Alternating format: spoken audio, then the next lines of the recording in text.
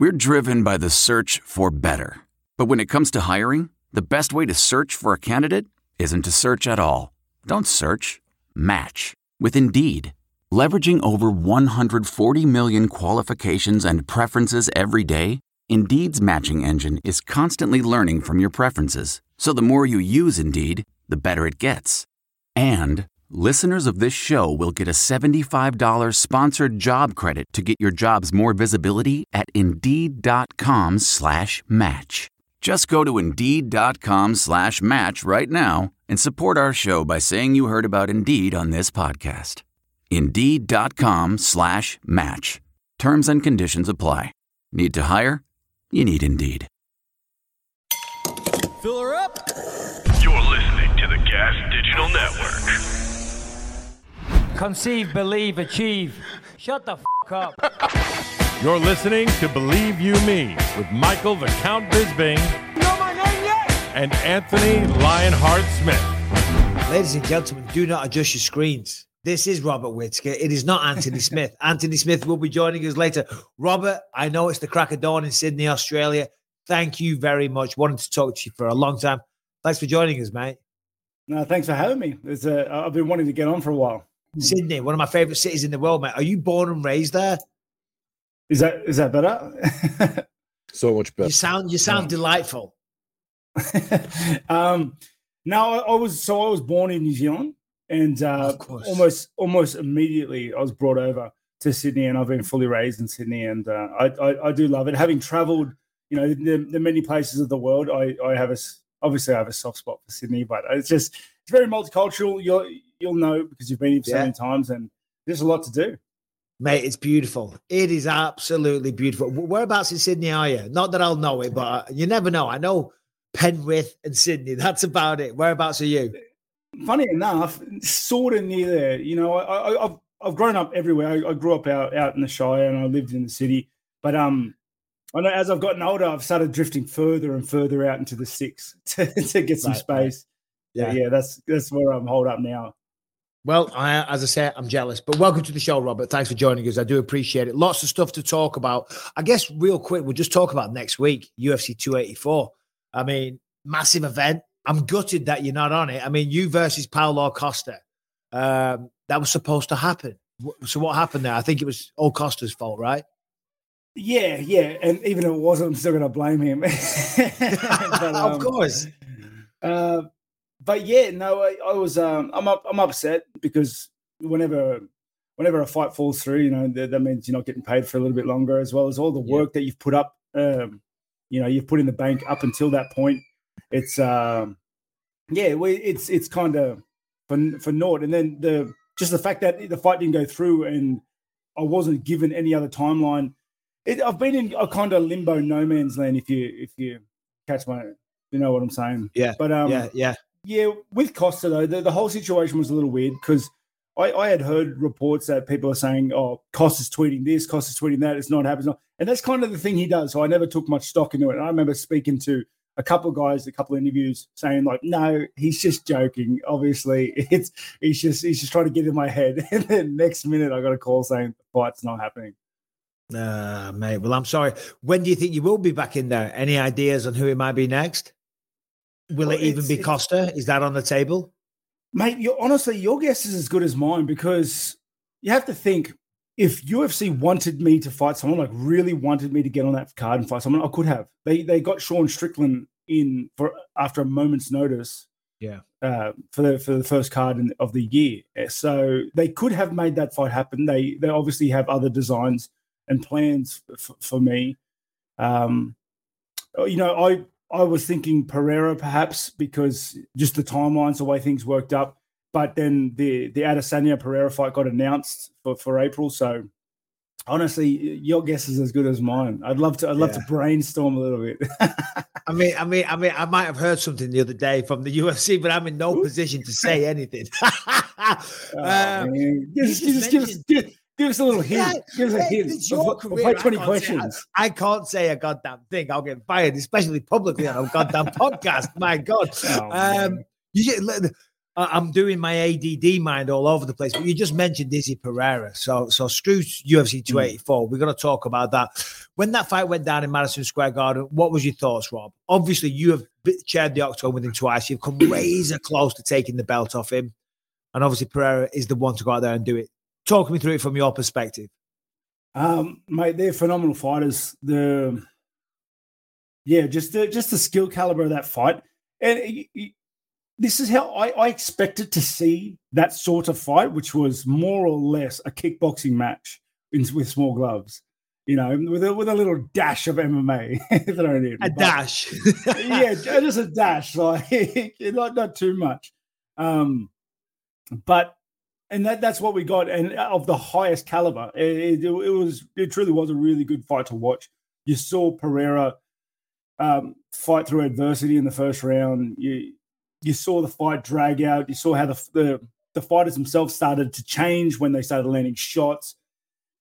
Yeah, honestly, I left the fight watching it. It was a good fight to watch, but I left the fight really understanding just like, these two guys are absolute killers in the division, Yeah, without question. However, though, you must have been looking at that fight and when Pereira won it.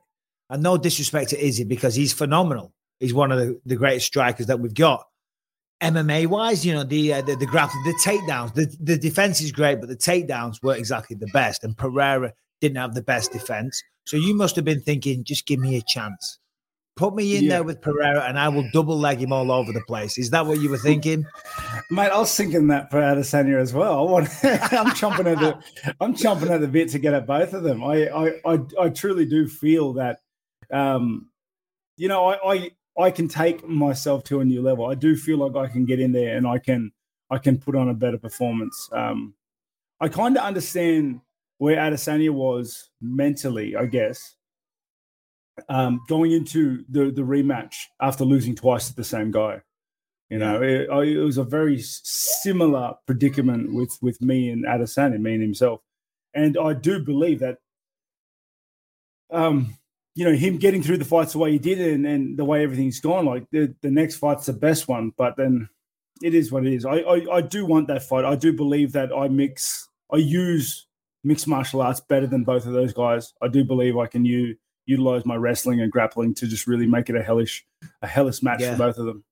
Well, that's a fact, Robert. You do. You are far more well-rounded. And we'll get to you in a minute. Last question on Izzy and Pereira. The rematch.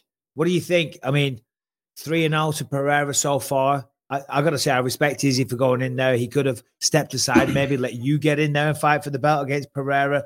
Then maybe he comes back. But he's stepping in there, having lost 3 in a row to the man. What do you think happens?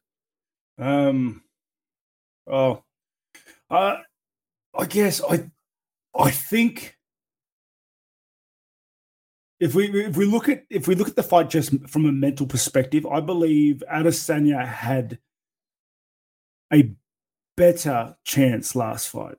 But in saying that, though, maybe now that the worst has happened again, it frees him up for the next one.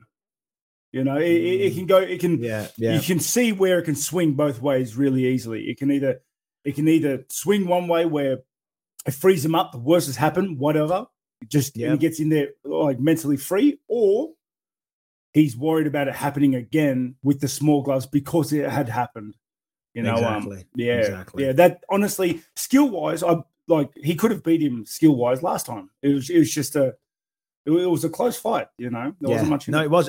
And Izzy was ahead 3-1, big time. Pereira's gigantic. Have you ever met him? I met him for the first time at UFC 282, and I was like, holy cow, how do you make 185?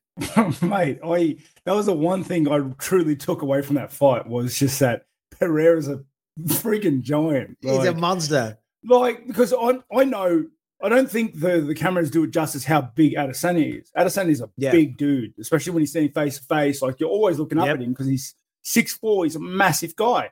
And then Pereira, just like his bone structures, like his hands were bigger, his feet were bigger, his head's bigger. He looked much bigger than Adesanya. So, Yeah, no, he's a monster. Anyway, enough about them two. Let's talk about you. I want to go back to Paris, September last year, May. We spoke afterwards. We had a little chat. That performance was one of the best performances. The lads I've worked with on BT Sport, Adam and Nick, great guys. I don't know if you know them. We were just blown away by that, mate. That was one of your best performances. And it's crazy to see because you're always improving, Rob. You know, you've been at the top of the game for so long now. Other than Adesanya, there's no middleweight, if I'm not mistaken, that's beating you. And you're still getting better. How old are you now, Rob? 32. 32. Well, geez, Louise, you're still a kid, aren't you? With respect, you're still a very, very young man. You're still in your prime, you son of a bitch. But that performance was just incredible. And Marvin Vettori is as tough as they come, right? And he's a proud fighter, just like we all are, right? And afterwards, I had a little chat with Marvin because we're pretty friendly. And he said to me, he said, Mike, he said, I couldn't do anything. He said, Rob was just so good. He was so in and out. He said, I just couldn't catch him. And I thought that was very honest, obviously, of Marvin Vettori, but it just highlighted how good you were again, because it's very rare you'll ever see a fighter who's as proud as someone like Marvin to just be so honest and say, there was nothing I could do. I mean, yeah, congratulations, mate. What a performance. No, thank you very much. And I really respect Marvin for that approach on the fight, because sometimes you just the night's not yours, and you can't really point any excuses towards it. And to be fair, excuses just hold you back, because then you have nothing to work with. You're just hoping that the next night's different, you know. So I think his approach on it is the best way to grow, because he's still a young dude and a stellar stutter as well. So I think his approach is just going to lead to bigger things. But I was very proud of that fight.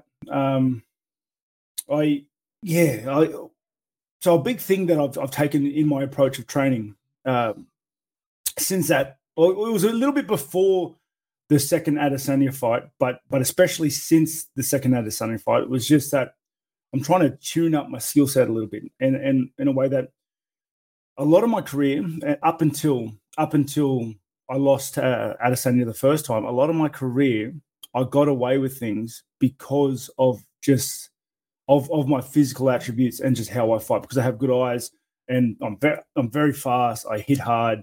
I can take a shot, but just because of my attributes, I was able to get away with a lot of like little gaps in my striking and whatnot. And but just because I was just faster than people. I was faster than people. I had eyes to avoid and dodge the shots. But once we reach the level of Adesanya, where you reach those strikers where it's like a 0.5% difference is all you need to get hurt, and you saw that in the first fight with Adesanya. It's you have to tune it up, and that's what I've been really focusing on a lot before the second Adesanya fight, but especially since the second Adesanya fight. I've just been really tightening up the striking and the game plan, like closing every gap that that was there. And what does that look like, Rob? You know, to the layperson that's listening to this. I mean, are you bringing in new coaches, different training partners? I mean, what does that look like? Tightening those gaps. I guess so I've got a lot of the same coaches. I've got the same coaching staff that I had for the second Adesanya fight. But I guess my mentality on trying to change it has changed, has shifted, right. Because everyone knows when you try something different, it feels clumsy. It feels like it'll never work. The problem I think a lot of fighters, experienced fighters or guys in their field, trade, job, anywhere really, fall into is that because they've done it for so long and because they've had so much success with it for so long, they think, no, I don't need to change it. Yeah. I just need to make it better. You know, so I've thrown that out and I go, well, let's just change it all back. I'll change my entire style, stick with it, stay the plan. And well, the first little sighting of that was with Vettori, and you could see I had a much tighter boxing, like things were just coming out much smoother, faster, crisper. And that's the great thing about mixed martial arts, always evolving. You know what I mean? As you say, just when you think you've got it nailed, you've got it covered, then other people come in or the techniques develop. Like I remember in my career, I've never taken a calf kick. They didn't exist. They weren't there. Yeah, they just weren't a thing. Thank God. What do they feel like, Rob? Because I'm very happy and proud to say I've never taken one, because they look like they fucking kill. Yeah, they are stupid, to be honest. Like because you know what it is. I think they are a beautiful kick for the amount of investment you need to put in. The return is 100-fold. You know what I mean? There's no risk, mate. I could go spar my wife and she'd calf kick me and I'd be done. You know what I mean? Give her three good calf kicks. Don't teach her whatever you do. Yeah. So, oh my word. But like, you don't need to know how to kick. You don't need the flexibility. You don't need the prerequisites to be a kicker. You don't need to be a kicker to throw a calf kick. That's the beauty of it. And because it's such a small muscle, like it just destroys people. Destroys it destroys you can't legs. Condition your calves. You know, like your thighs to a certain degree. My old Thai boxing coach, Daz Morris, you could kick him as hard as you wanted in the leg, but because he'd done it his entire life, he would never feel it, or he pretended he couldn't feel it. At least calves, I doubt you can condition them like that. Yeah, well, and another thing is, like, once you've been kicked in the calf, the next check doesn't come up as fast, and you just keep getting kicked in the calf because there's a lot of times you check a kick and you don't quite get it on the shin. And it hits your calf. It wraps around a little bit. You know what I mean? And if your calf's already damaged, it just keeps chipping away, eating up. That's why you see so many dudes get finished with calf kicks. But I will say it is a double-edged sword, because once you get the guy that knows, like a kickboxer, like you saw in the Izzy Pereira fight, Izzy went for that low calf kick. Pereira just put his shin up a little bit, just turned his leg a little bit. And I think Izzy fell over because of it. Like his foot gave out because it's once you get a guy that can check it, it is dangerous. You're breaking legs. You saw with Weidman as well. Yeah, no, exactly. Australian mixed martial arts, Robert. Of course, you are the first Australian champion. Hold on. If you were born in New Zealand, do you class yourself as Australian or New Zealand? I'm Australian because that's what my passport says, and I was fully raised here, and I'm very proud to be Australian. But I am Australian, New Zealand. I'm more proud of my New Zealand roots. So you kind of rep both at the same time. But you are the first Australian champ then, if I'm not mistaken. And the sport has grown massively over the last 10 years or so in Australia. I remember when I think it was 2011, right before I moved here, we were going to move out to Australia because my wife's Australian and we love the country, we love the people. But the scene wasn't necessarily where I thought it needed to be. And I said to my wife, I said, I'm going to be jumping on planes all the time and going to America. Whereas if we live in America, I'll just be driving to the gym and coming back. But now it's absolutely exploding, Robert. I mean, you must have seen such a change. I mean, when did you sign with the UFC? Like 2008, 9, something like that?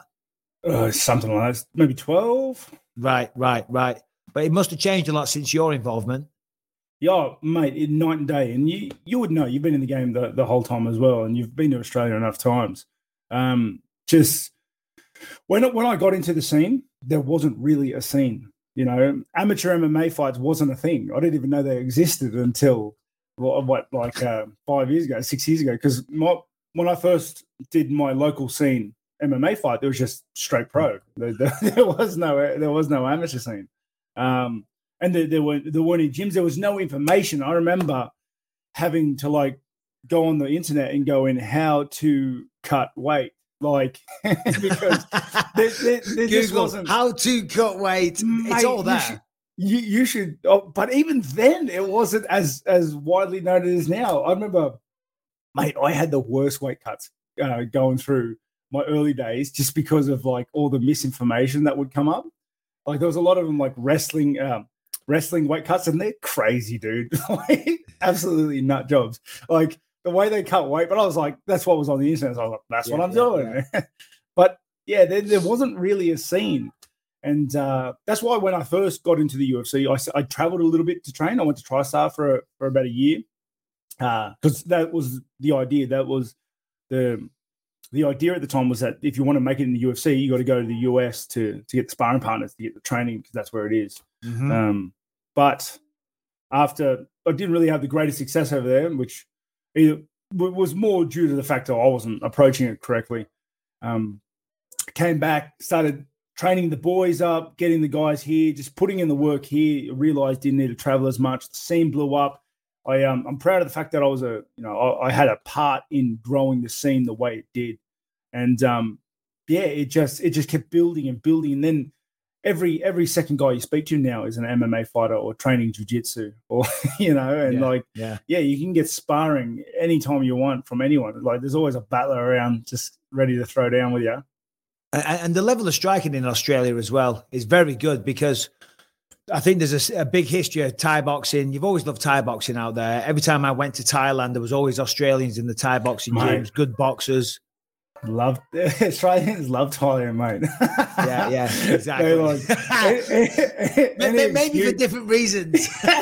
Any excuse, and they're at Bali or Thailand doing a Thai training camp. My mate Jacko's in Bali every other bloody weekend. He lives in Perth. And talking to Perth, obviously 284 next weekend. I'm going to be working with you, I believe, on the Wayne Show, and we're doing a little thing together for Fox Sports, I think, as well. So are you doing a lot of like the UFC TV stuff out there now? I'm looking to do more.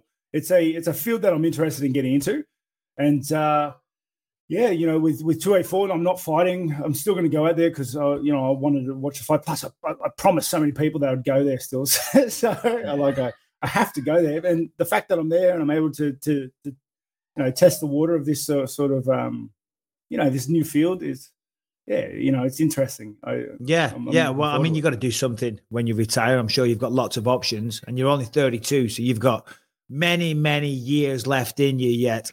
Volkanovski, Islam, what do you think, Rob, from your analytical point of view? Tough fight, but I think a tough fight for both men. I think a lot of people are underestimating Volkanovski in this one, but how do you see that one going down? I don't think there's a fight in the world I can ever truthfully say that Volkanovski's an underdog. I think Volkanovski is just, and this is absolutely unbiased, trust me. Like he is just a powerhouse.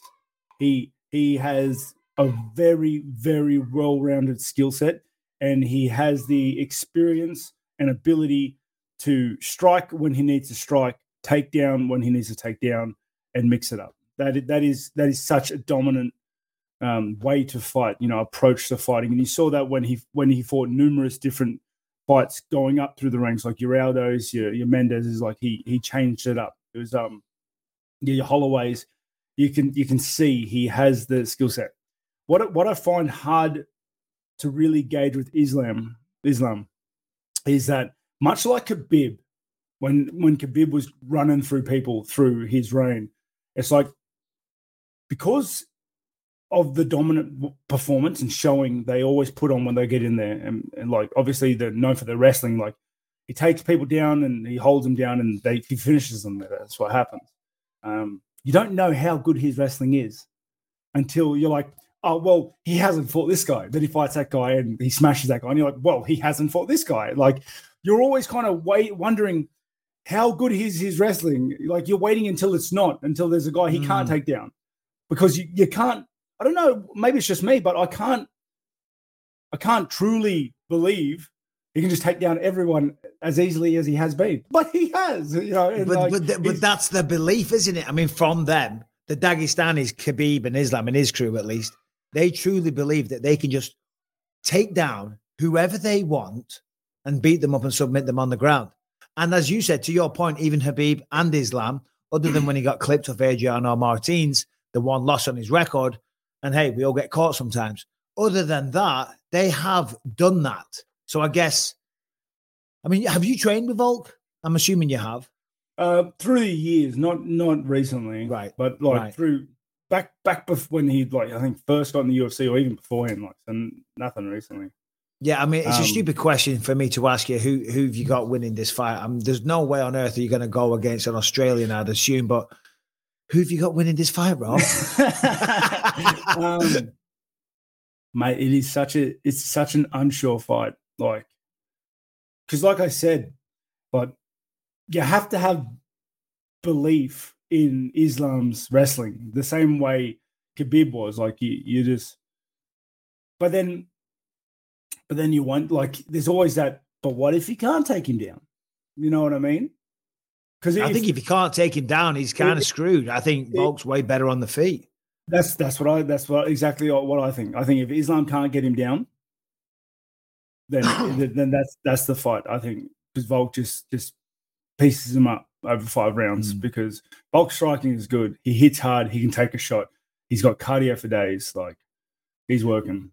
So you've been in there with Yoel Romero twice, and Yoel Romero, I guess you can kind of make some comparisons, right? He was an Olympic, was he gold medalist or bronze? Silver. An Olympic silver medalist, a ridiculously ripped and strong and explosive human being, just a freak of nature. And you beat him twice. So if you could give any, not that he needs your advice, but what would you say, having been in there with somebody like that? You know, I mean, what advice could you pass down to Volk from a very, very humble perspective, of course?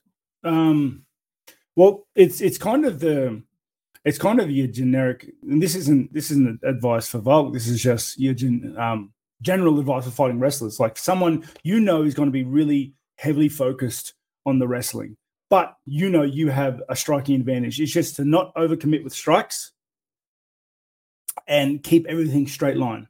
It's like, so you work your teep kicks, you work your straight line kicks, you work your straight jabs, you work your straight crosses, you keep your combos down to a maximum of 2, and you take your time.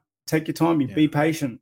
You know what I mean? The combos, the maximum of 2, 100%. You stand there in the pocket long enough, they're going to get a hold of you. They're going to shoot, whatever it is. Yeah, I've never been to Perth, Rob. Are you familiar with the place? I've been several times. I have. What do you recommend? I'm going with my wife. She's been there. She's got friends there. But what are like some must-do things whilst I'm there? You know, hey, bearing in mind, I'm on a work trip. I'm taking it easy. Yeah. There's so I don't like Perth to me isn't my holiday pick. Of like, you know, it's like it's not around the corner. It's like no. But my wife said as well. She said, "I'm not sure if you're going to like Perth." She said it's very, very. She said it's beautiful. The nature's beautiful. She said, but the place itself. She said, I don't know if you'll like it. I'm sure it's great. I have no idea what she's talking about because I've never been there. You see, like I like nature and everything to an extent, but if I could pick between nature or a bustling city with some shopping and like malls and things like that, I pick the malls. I like that sort of stuff. But there's. Honestly, the only thing that comes to mind when we go to when you say Perth is that Rottnest Island with the little guinea pig looking things, quackers on them. Like you catch a boat out there, see the quackers, and then that's what we were going to do. We've got one day off. I said, babe, why don't we go to Rottnest Island? And she's like, well, we've done it. And she said, I've done it. She said, it's a full day. She said, you won't like it. You basically get there and you take a boat. Rob, I believe when I'm out there on the weighing show, we're going head to head. I don't know if you're aware of this. Are we? We're going head to head, bro. We're finally going to get it on in the octagon on the PlayStation game. On the PlayStation game. But you are an avid gamer. If it was Street Fighter 2, I would kick the living shit out of you, bro. Absolutely no hope. Maybe we can see if we can get it because I'm better at Street Fighter than I am at any other game. I can't play the UFC game. My son Luke has only just started playing it, and he kicks the shit out of me. I cannot play that game as well. Maybe we'll see if we can get Street Fighter in there as well. I'll try. I'll ask them, but I'm sure they want to promote the game. You know what I mean? Street Fighter 2. What character are we talking, Rob? I play Akuma. Who the fuck is Akuma? He's one of the newer ones. Yeah, like he's got the red hair. He's like Ryu, but he shoots fireballs in the air. Right. Or I'll play Ryu then. I'll play Ryu. I'm Ryu or Ken, all day long. Hold on, what's this? Brian's. Oh, okay. There he is. Do you know what one of my biggest regrets in life, or certainly not in life, in my UFC career, and I think I might have told you this, when I walked in and challenged you after Yoel Romero, because like you're the nicest guy and I got so much respect for your career, and I was like, yeah, I'm going to play it all cool. Rob's awesome. I'll go in there, be super respectful. And then I walked in, and I don't know if it's because I was in the octagon. Do you know what I mean? And I just like had a shift, and you were standing there looking ripped and jacked, and like a bit of blood trickling down your face, and you were glistening, and you've just beaten Yoel, and you've got a belt on. I thought, let's just go full on promo mode, like a total knobhead. So for what it's worth, I apologize. I have the video if you guys want to watch it. No, I think we've all seen it. No. I don't want to see it. I was there. Yeah, he was there. And anyone that hasn't seen it, you can go and bloody Google. But yeah, my bad, Rob. I apologize. It's all good, mate. It's all good. Yeah. So in a perfect world, when do you think you're going to fight? When's it going to happen? Mate, that's $1 million question, isn't it? Honestly, I have no. You seem to have a better idea of what's happening than I do. No, they were just saying that maybe we'll get Robert on a card in the future. There was a card we were talking about, and they said, "Oh, hopefully we'll try and get Robert on that one."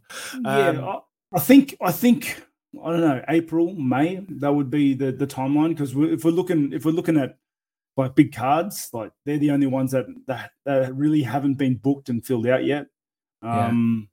Names, I don't know. Do I rematch Cannonier? Do I fight potentially somebody else? Who do I fight? I don't know. I don't know. I don't know either. I heard the little girls screaming in the background. It's the morning breakfast run before we race out the door for school, so it's just chaos. That's been happening since 6 a.m. How old are the girls? My girl is 5 now, and then a boy and a girl, is it? My bad. Yeah, I got 3 boys and 1 girl. Oh wow, you got 3 boys as well. Yeah. How old are the boys? 7 or 8. 8, 6, and 2. Right. Okay. What about the 8-year-old? Does he care what you do? Because my youngest is 12. He's just started like figuring it out. It's pretty cool that his dad used to be the UFC champ. When I was competing, he did not care less. Yeah. No, definitely. My kids just do not care. They like the video game. So as long as when I come home and he's like, help me, and I jump on it and I start and I get through the level or whatever he's doing, I'm the biggest hero he's ever seen. Like I become almost like a god in his eyes. But anything else, he does not care. Not a lick. So with the video games, the gaming, should I say? I sound like such a boomer. With the video games, is it Twitch? Is that what you're streaming on?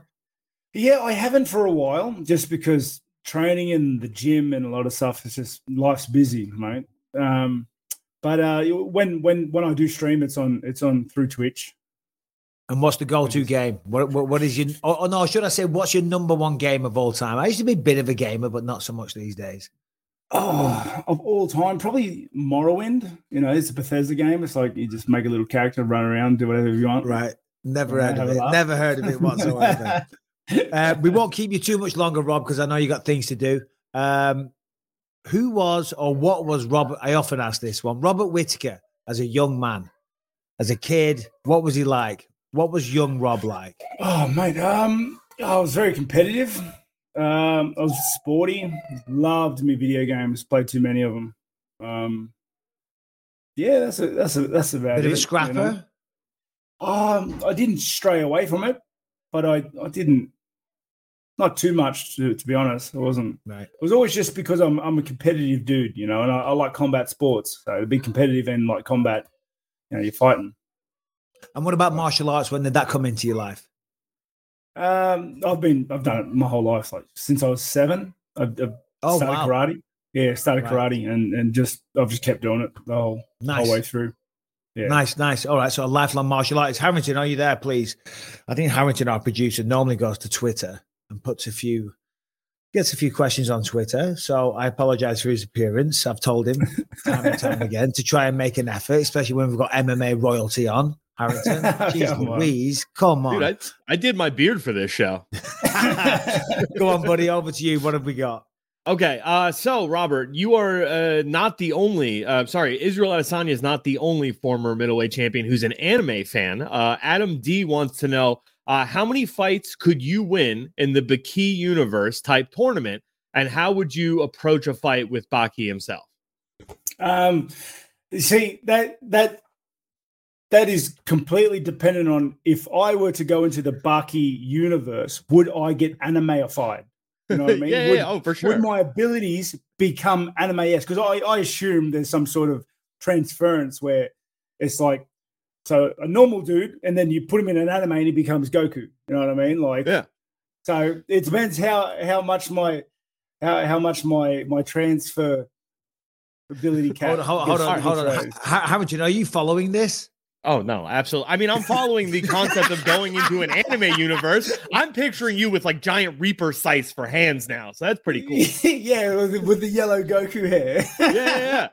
Whatever verse that it is, what do you mean, Rob? Like if you went into the metaverse, is that a similar kind of it's like if comparison?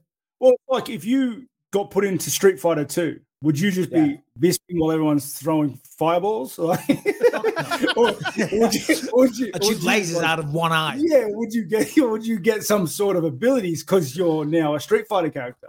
You know what I mean? That's what I'm bloody well hope so. I got it. I see. Yeah, otherwise, nobody's gonna be picking you because you can't. Yeah, exactly. The crap English characters. No one wants him. Hold on. That's a good one. The worst character on Street Fighter 2. Who would you go? Who do you never pick? I mean, I guess they've all got. I'm talking the classics here. Zangief.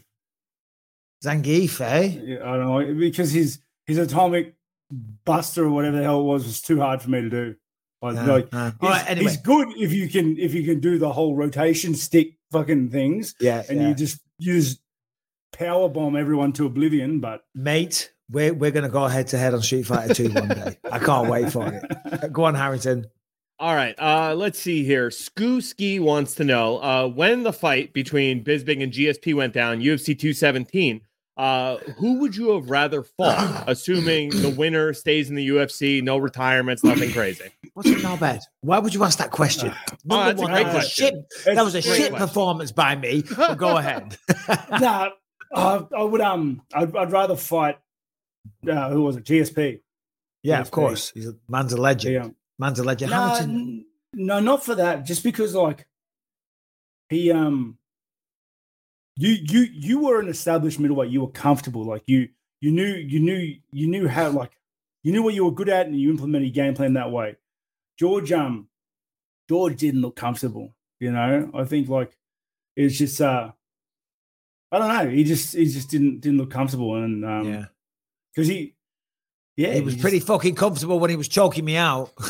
Yeah, but no, that was because he just caught you before. Like, no, I'm kidding. Just real quick, talking of that, Rob, because you came up from 170 to 185. How many pounds do you cut fight week?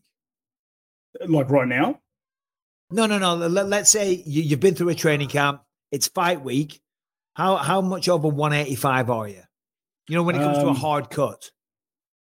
So fight week, probably, what am I? I'll probably, at the beginning of a week, maybe 90 kegs, 90 plus kilos. And then I get to what, 84? 84. That's like 6 or 7 kilos over the week. What are you right now, about 90 kilo? Right now, about 100. Yeah. Oh, wow. Really? So that's 220 for the American audience. 220 pounds. My word. My word. Harrington, one more. Make it a good one because Rob's a busy man. I know he's got things to do. I said we'd keep him 15 minutes. I think we've kept him way longer. So my apologies, Rob. Last one, Harrington. All right. Probably the most asked question for you for this Twitter thing that I put out. Has the Khamzat fight been offered to you? Right? Is there any interest in fighting Khamzat? If it hasn't been, and if it has been, you know, was there any complication that held it up? No, it's never been offered to me. And to be fair, I thought we were friends. Like I thought we were building an alliance. You know, from things he had said, I thought we were going to run amok on people. But no, you see that's also one of the rumor mills of that's been thrown out now and then of who I'm fighting next. So it hasn't. It's purely speculation. But I got no idea. Okay. All right. Well, on that point, we'll let you go, Rob. I will see you down in Perth. You get polishing up those skills, buddy, because I'm coming for you.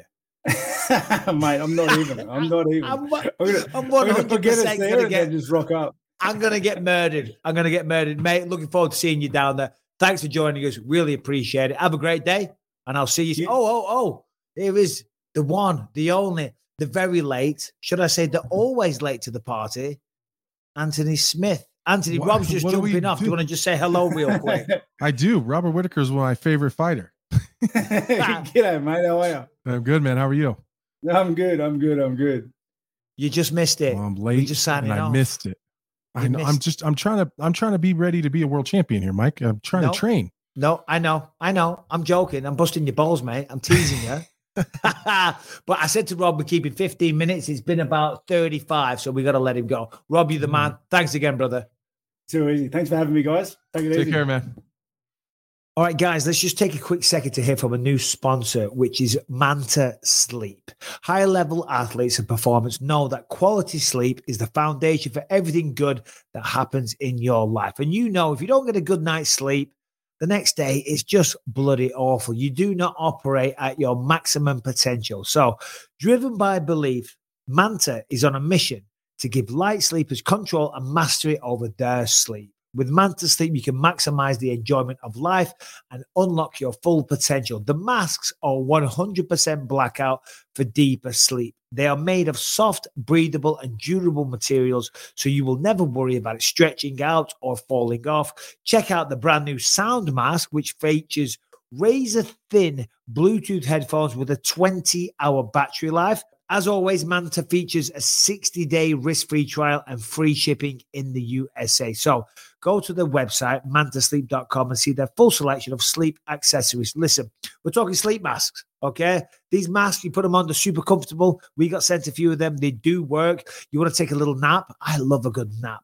I just put on the Manta Sleep mask, boom, lie on the couch. I'm out like a light. Right? You can't see a thing. It's like it's in the middle of the night, but it's the middle of the day. So wherever you are, you stick on the Manta and off you pop. You get a good night's sleep. You've got a bunch of different types though. So go to the website. You'll see there's all different kind of ones. As I said, there's some there that have Bluetooth headphones on, so on and so forth. They offer a 60-day risk-free trial and free shipping, as I said. So go to the mantasleep.com. That's the website, M-A-N-T-A, mantasleep.com. See their full selection of sleep accessories. They have body pillows. They have weighted blankets, sleep machines, anything that you think you might need to assist you in getting to sleep. Or if you need something to assist you in getting to sleep, go to mantasleep.com. Check out all of their sleep accessories. So be sure to check out mantasleep.com. Use the promo code BISPING, 10% off. The perfect gift for yourself or that light sleeper that everybody knows. Manta, sleep better, anywhere, anytime. Okay, let's get back into it. He's gone out with the Whitaker, in with the Smith. How are you, buddy? You well? Out with the good, in with the shit. Oh, come on. Hey, I love perfect timing. I love Robert Whitaker. He's the man. He is the absolute man. I was just saying to him, one of my cringe moments was when I stepped in the ring and acted like an idiot, because he's just one of the coolest human beings on planet Earth. And then when you combine it with the fact that he's just such an amazing fighter. I mean, the skills that he has are unbelievable, but then in person, he's cool. He's got a good sense of humor. He's humble. He's down to earth. He's a family man. He's a gamer. He thinks he can beat me on Street Fighter 2. He's out of his mind. Other than that, he's a good dude. Yeah, dude, he's watching him fight is one of my favorite things. It really is. Like, he's just so well-rounded. He can do it all. He's in constant motion. His fight with Vettori, was one of the most impressive performances I think that he's ever had. Not necessarily because of the name that he beat. I got a lot of respect for Vettori and how difficult he makes fights for people, but like you could see, he kind of just felt out that first round. You know, he didn't push really hard. He just it was like it was the first time I'd seen him take a step back a little bit and just read what was happening. And then second and third round, he pitched a shutout. It was insane to watch. Yeah, to watch him work, it really is phenomenal. It really is. But we went over all that, Anthony. I know. We did. We talked about it. You're late. What can I tell you? So you're training, buddy. What for? What are you training for? Well, got his fight coming up, Mike. We got trying to be a world champion like you, but a new one fell out. Yeah. Do we have a new one? Do we have a new one on the cards? No, not yet. You know what? Let me check my email. You just TBD or TBA? TBD. The date is set, so we're definitely. What's the on date? That day. Am I allowed to say that? You can say the date. March 25th. You son of a gun. Nope. Hold on. March 25th. Oh, what's going on there? Hold on. 325. You're working. I'm commentating it, buddy. Yeah. Whoa. Yes. Let's go. BYM takeover. Are the boys going to come? Are we bringing the boys? I don't fucking care. They can come, they can stay, they can go, they can fly. I don't care. I'll be there. Anthony Smith, come on. I just heard a police siren outside your house. Yeah, well, I'm not home. I'm I'm Well, on whatever. the road. He's at his stepfather's house. because he's robbing banks. The reason I'm bringing it up, well, wherever you are, trouble seems to follow you. So you were at the Target the other day. Talk us through it. This is your story. It all went down in Omaha. Oh, we're going to talk about this. Oh, it was like national news. It was like national news. Yeah. So I'm like sitting in my living room, and my wife says, "There's an active shooter at Walmart or at Target. And I think I was like scrolling through my phone, and I just kind of blew it off. I was like, "Oh, that's crazy." Like, it didn't like register what she said. I was like, "Wait, what? How do you know that?" And she's like, "Tiffany just said that." I was like, "How does Tiffany know?" Tiffany is our direct next door neighbor. Her and her husband are very good friends of ours. We hang out with them a lot. And she said, I said, "Well, how does Tiffany know?" She's like, "She's inside." I was like, oh no. So they're texting back and forth. She can't call 911 because she's like hiding inside the store. Wow. So she had to text to have someone call 911. Well, like her husband was on the road working, and so like she didn't know if he would respond or be able to do that or whatever. So she ended up texting with him and my wife, and so then my wife said, "You got to go there." I was like, "Yeah." I don't know why. I just thought like she's definitely going to need a ride for sure, or need her life saving. Well, and like you don't really like, you just kind of like, you never know. I gotta go. Like you never know. So I like everyone in the city, like everyone drives by there. And it actually worked out perfect. As soon as I pulled up, the Omaha Police Department, I wish we do sometimes shit on people on here, like for doing bad jobs and not doing a very good job at some things. They are so good. Like they went in, nobody was killed except for the shooter. He didn't shoot anybody. He wasn't able to. He just went into Target, started shooting rounds off. The police got there so fast. Nice. Took down an active shooter. As soon as she heard the police talking, she just got out of where she was hiding and walked outside and got in my truck. Like nice. They didn't stop. And then everyone else kind of got held in there for a while. But I think while they were still sweeping the store and making sure there was no other shooters, I think they just kind of evaluated her as like not being a threat and let her walk out. And so she's came out and got in my truck and I brought her home. She's having a tough time, and I feel bad for her. Like initially she was like pretty good. Like she was hysterical when she first got in the car, and it just, got a reminder, like, you're not inside anymore. You're safe, like taking you home, like you're good. But then throughout the day, she stayed at our house until her husband he was able to fly home. And she seemed okay, like just trying to process it. But I think the last couple of days she's just, and I mean, I think maybe just the realization that like that dude was shot, like all the like pictures that keep coming out are all around her. Like he was circling where she was. Wow. Like hiding. It's crazy. So yeah, it's crazy. He had 13 fully loaded magazines for an AR-15. It's like 380 rounds, or I'm not good at math. It was like 300 something rounds. It was like 60 pounds of ammunition and magazines. So like he was there to like do some serious shit. And wow. But all the pictures were of him surrounding, like in different angles and different sides of where she was hiding at. So I just think the realization of just how close you were, like she had to walk over him, like when she came out. Wow. No way. Like, yeah, she's having a tough time. Wow. Well, I tried to give her some perspective yesterday. And I think you would probably agree with this. Like, I think life in general is about how you look at things. And of course it's a traumatic situation. I've never been in it, so I'm not going to pretend like I know what the fuck I'm talking about, but I do know a little bit about trauma. And I tried to explain that, like, you can either look at it, look how close I was to being killed, or look at how bad this is, or you can step outside and take a real deep breath of some brisk air, and I guess just be fortunate and grateful that nothing bad happened to you or anybody else. And just, you're not going to be able to think like that all the time. But I feel like I think anyone can probably think about that. Like if something really bad's happening to you and you're really just kind of really keying in on that one negative thing in your life, you can just go outside and like be grateful for the fact that you can take a big deep breath of some fresh air and that you're just still here. I think that's always a positive. At least that's what I try to do. Sometimes I make things so serious. I'm very well said. I'm very well said. And this might upset a few people, but it's a joke. But we're going to go from one American pastime of shooting up stores to another American tradition of Groundhog Day. Oh wow, that's a hell of a segue. From one American tradition to another one. It's a joke, people. It's a joke. I was on the news this morning. It was on the news. I was watching it. I was laying in bed. I was thinking, what is this nonsense? Bloody Groundhog Day. And Harrington just seemed to have it in the notes. Listen, I know that makes a lot of sense. It's tradition. It's tradition. You know, and we've got some dumb stuff in England. Oh my God. But Harrington, what is this in the notes? What are they saying? What are they saying? And can we have a video for anyone that doesn't know what Groundhog Day is?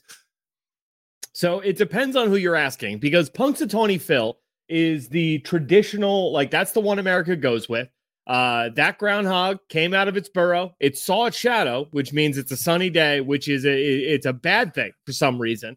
And that means we have 6 more weeks of winter. However, in Georgia, General Beauregard Lee, their gopher, came out of the plantation house and did not see its shadow. So the South is looking forward to a very mild couple more weeks of winter. I'm not sure which groundhog this is. It may or may not be the one he's talking about, but that's Punxsutawney Phil. It's Gobbler's Knob. I don't like him. Phil, the seer of seers, I don't like Phil. was awakened from his wintry nap at dawn on Gobbler's Knob. Guys, and then, speaking in groundhogese, directed this President Uncle to the proper scroll, which reads, I see the morning has brought the finest people. I see their bravery and spirit. Does this last much longer? The time has come. I can It's a whole feel scroll. it. The excitement, I can hear it. I see All the right, folks all right. with This gray could go in on their for a hair. while. It could go on for a while. What was I was watching General What's that? What was the other one? The other one's name? Harrington? Punxsutawney. General Beauregard Lee, Where does General Beauregard Lee live? Georgia. They don't know shit about it. They're all drunk down there. Yeah. They're all Listen, drunk if I- down there. They didn't see any If I'm shadows. ever going to listen to a rodent to give me advice on the weather and He's how gonna I should be pack, Southern. He's gonna be Southern. He's going to has to be, be. what's he called? What's he called? Beauregard Lee. Well, Beauregard General. Lee. Beauregard Lee. He's a general. The guy's been in the military for crying out loud. He can predict the He's an weather. American hero. He's an American hero. And look at them all. They're all dressed up. Like, do they think are they just having a laugh and they think it's a bit of fun? Or is there any little part of them that's taking this seriously? And forgive me, the American audience. I'm having a laugh with it. Come on, let's be honest. It's a fucking rodent. It's a big rodent. Tradition makes people do weird shit without questioning it. So this might just be very sincere. Yeah, I think it's real. you think so? You think they? What's like a weird thing that, like some weird tradition that maybe be similar in the UK? Yeah, well, this is what I mean. I can't sit here and cast judgment. We've got lots of dumb shit. I can't think of anything like that off the top of my head. But I just keep thinking of Morris dancing. Look up Morris dancing. What's that? It's the dumbest stuff. They like have this pole and a bunch of grown men. They kind of skip round in a circle with like hankies or something. Is that a UK thing? Yes, sadly. Is there a video of you with a hanky? There is not a video of me. I've got tights on my head now and again, but you'll never see me with a hanky. The screenshot that people took of you with the tights on your head. I know. Oh, here you go. This is Morris dancing. Yeah. What is this? Anthony. And the groundhog is stupid. Yeah, well, exactly. That's why I can't say anything. I'm sure there's way worse, dumb, stupid English traditions, but still, there we go. Anthony, we're going to get you Morris dancing. That is for damn sure. I'm in. Maybe it'll get me skinny.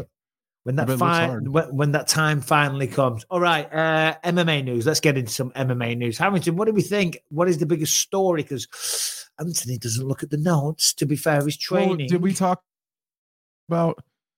I guess I was a little late, so I don't know if you talked about any MMA news. But as soon as we recorded on Monday, there was no Arnold Allen, Max Holloway fight that was announced yet. Yep.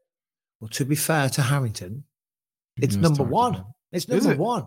It's number one, and we have not spoke about it. He was offered the co-main event slot on UFC 286, but couldn't get doctor clearance. Now he's going to fight against Arnold Allen. No, it's Arnold Allen, Max Holloway. 5-round main event, April 15th.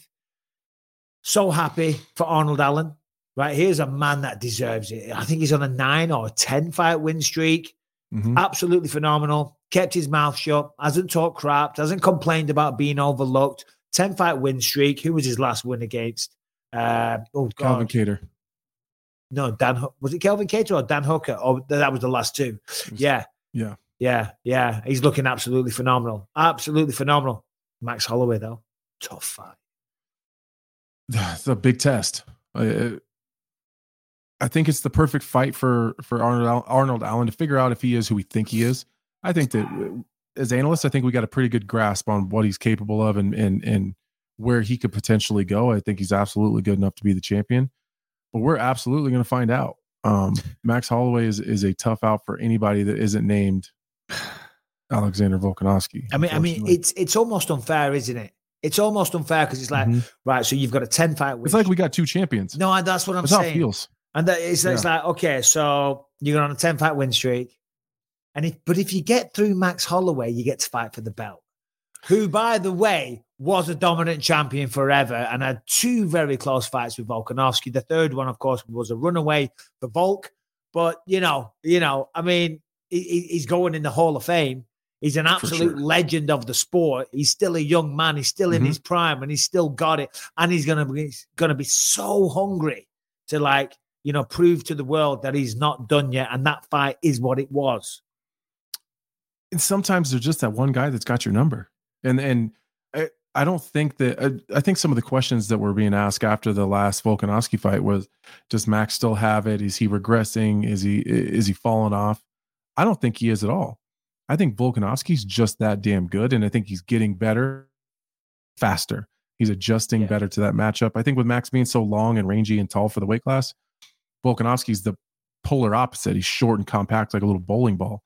I think he's just a tough matchup for Holloway. And Max is not that old. What's he, 30? I would guess he's 31. He's super young. So he was 6 months old when he had his first fight in the UFC. That's how it feels. I don't think so, but I do think that if Arnold can get over on Max Holloway, that's a title shot. Let me just I just want to say there's nothing else. Yeah, no. Without question. Without question. By the way, we apologize for Anthony Smith's audio. You won't be aware. Obviously, you're on the road, you're traveling. It's fine. Every now and again, it's just cutting out a little bit, but it can't be helped. No, you're fine. You're fine. It's okay. It's okay. But I just thought I'd mention it so that the everyone's not bitching in the comment section. But you're absolutely right. I mean, if he beats him, it has to be a title fight all day long. But it's a tough one. I mean, look at Holloway versus Yair Rodriguez. I don't know if you saw that fight. I called it.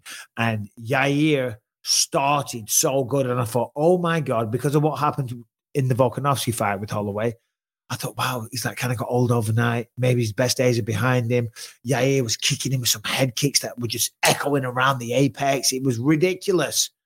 But then Holloway, the old son of a gun, you know what I mean? He is one of the toughest men. I mean, the chin that he has is ridiculous. And he turns it around and ends up winning the fight. I mean, you can never count Max out, man. He's incredible. He really is.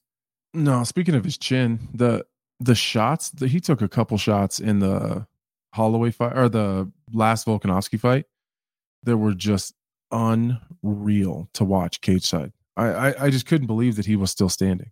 Yeah. It was insane to watch. He's tough as hell.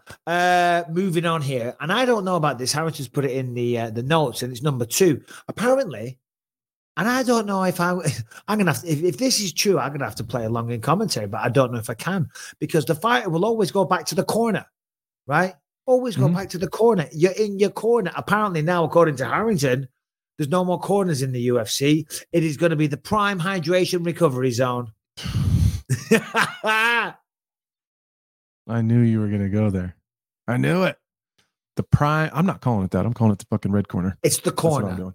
It's the corner. Like, you can't even say that. Oh, he's going to head back to the prime hydration zone.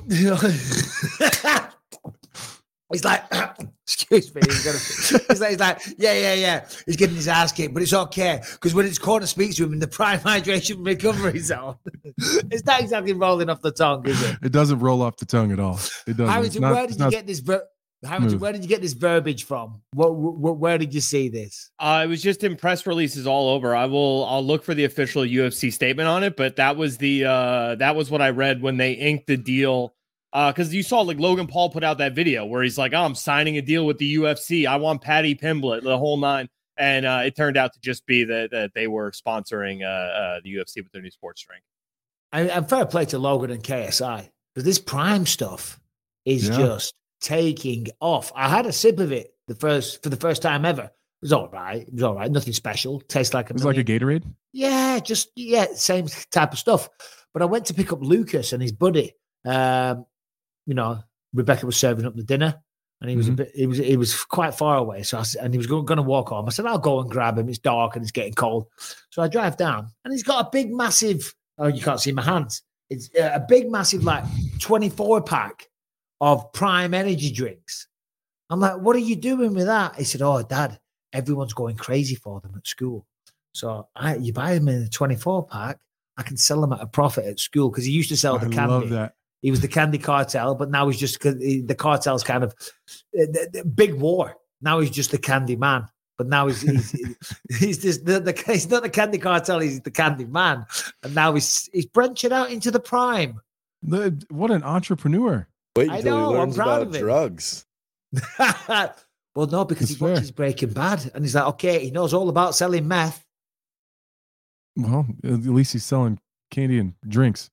Well, that's what I said. But you know what? If he sold them to adults, though, you could probably, if you could get him like 30 or 40 shooters of vodka, though, to sell with the drinks, he'd probably make a killing from the adults.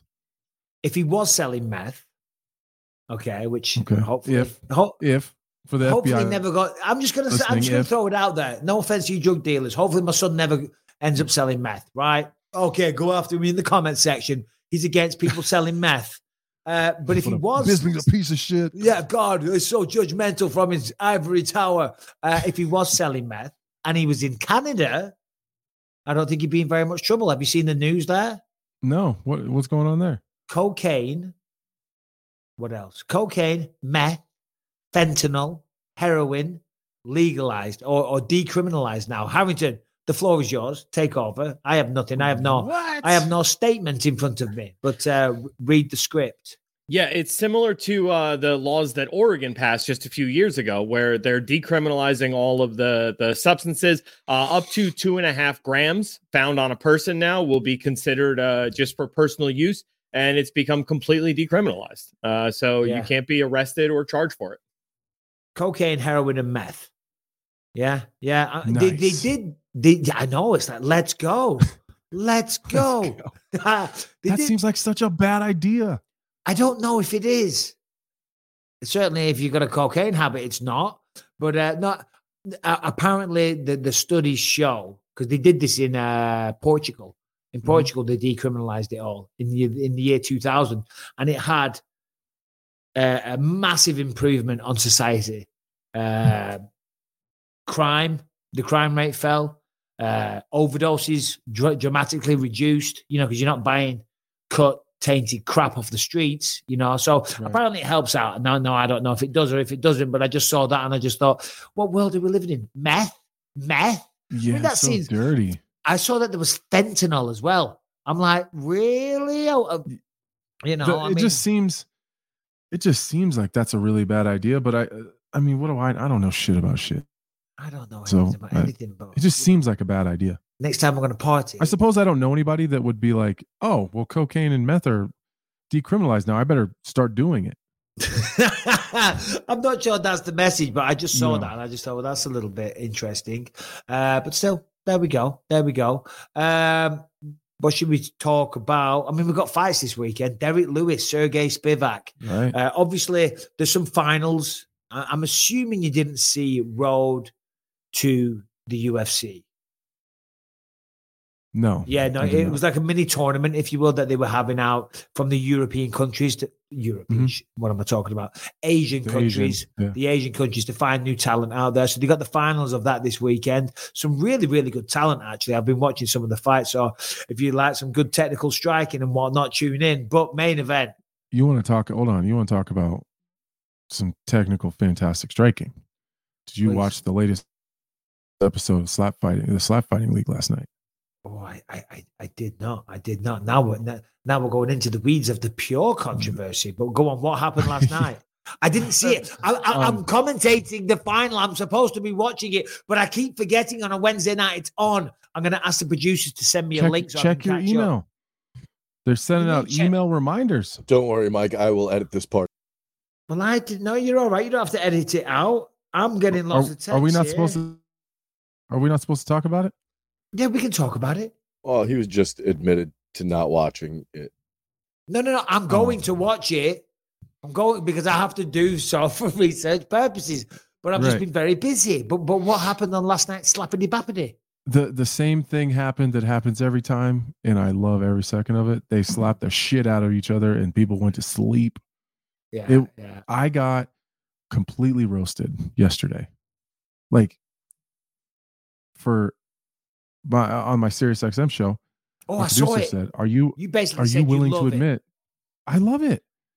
It's the same shit. Remember when you and I had this debate for a long time? I just hijacked the conversation too. Sorry. No, please.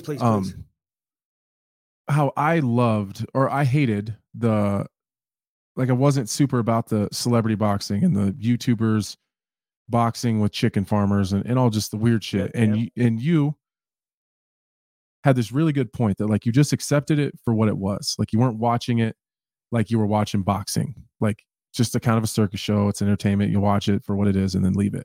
I remember you saying that. And that's kind of how I look at slap fighting. Like people are so mad. They're like, these guys are idiots. Like, I don't necessarily disagree. Like it's not a martial art. I don't think in my it's not estimation. I don't even know what you would call it. It's just pure entertainment for me.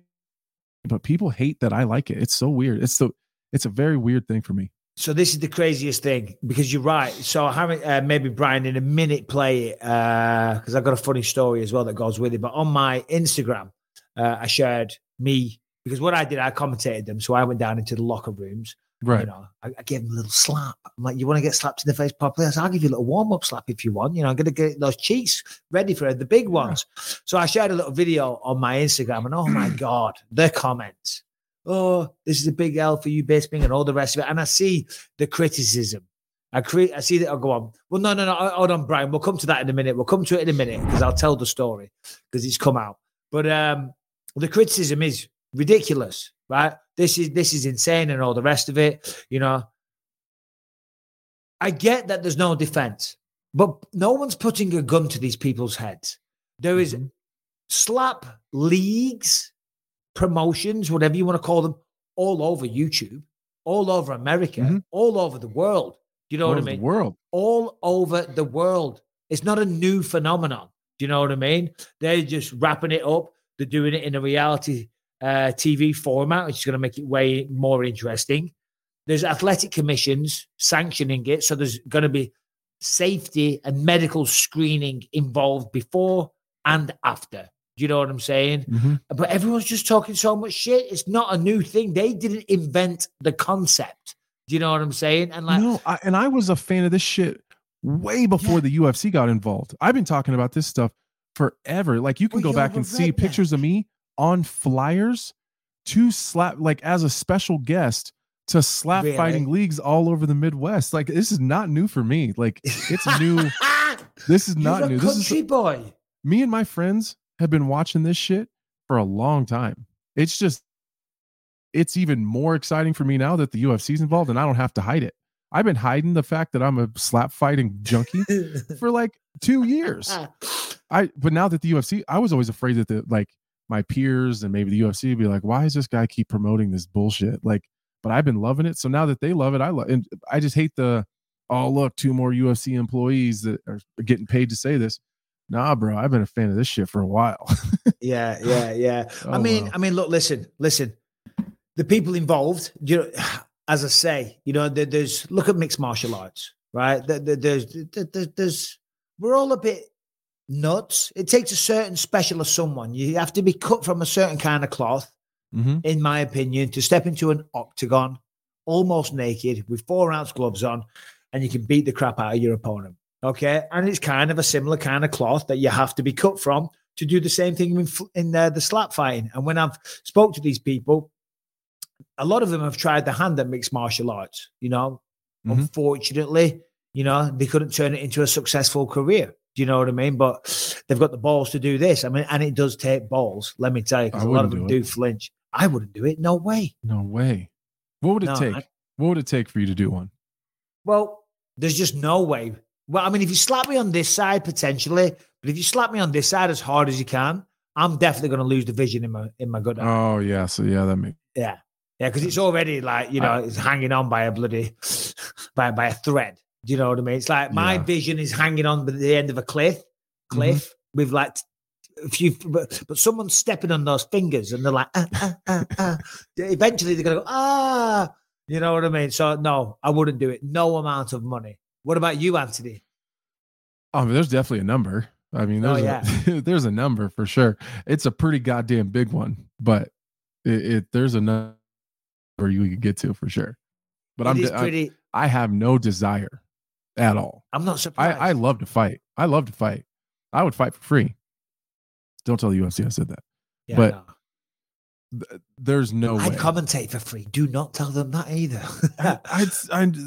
That's what I mean. Like, so I have a pure desire to fight and compete. I love doing this. I love working the desk. I love being an analyst. There's no desire for me to take a shot like that. I mean, the way that these people react, like I've never seen people's fingers do shit like that. It's insane. Yeah, no, it is wild. Anyway. All right. Sorry for hijacking the conversation. No, not at all. It is our podcast. Okay. Yeah. I'll tell this story real quick. Watch this. Sound, Brian, sound. Could do me the favor. The honor. It would be my honor. One more time. You okay? You haven't gonna ask me. 1, 2, 3. Yeah! You're a fucking psycho. Right. You're a fucking psycho. I tapped him. The first one was literally like that, and he's like, "Give me some more." So this time it was like that. You know, it was not nothing. You know what I mean? Not crazy hard. Yeah. No, I was messing around for the cameras, but when I actually did it, I didn't hit him hard. Anyway, I would never tell the story, but I've been asked about it by 2 journalists. So obviously it's come from the UFC or whoever's in control.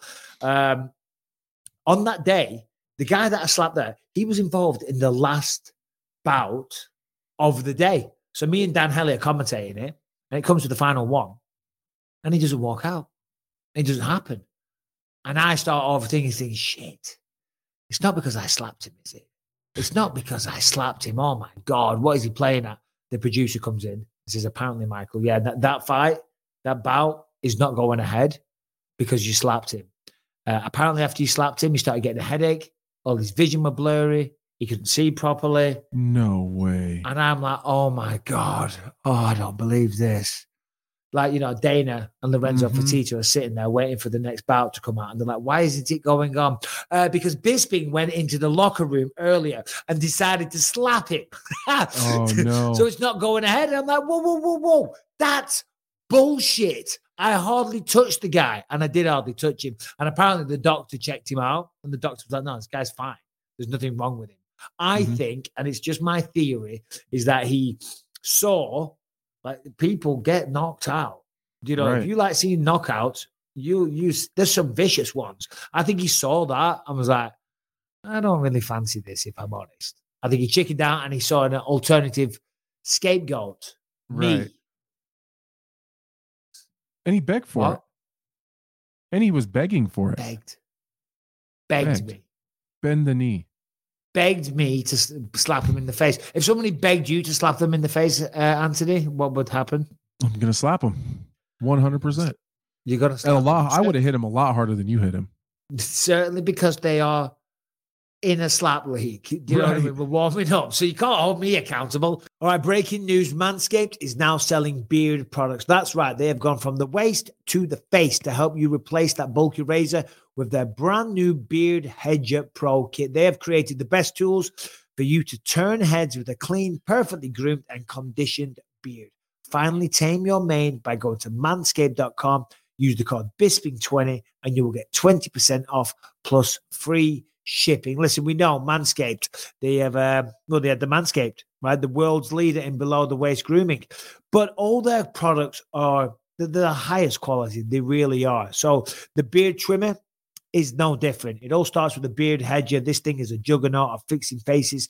First off, it's waterproof. It's got a cordless trimmer with a rotary wheel that gives you 20 hair cutting lengths, all with no guard. So no more messy drawers full of all, I used to have one. You open up your top drawer in your bathroom and there's just attachments everywhere. No more need for that crap. Plus, the trimmer has a titanium-coated T-blade that is tough on hair but smooth on your face, leading to single-stroke efficiency that brings satisfaction of your beard cutting at one stroke at a time. The Pro Kit is much more than a trimmer, though.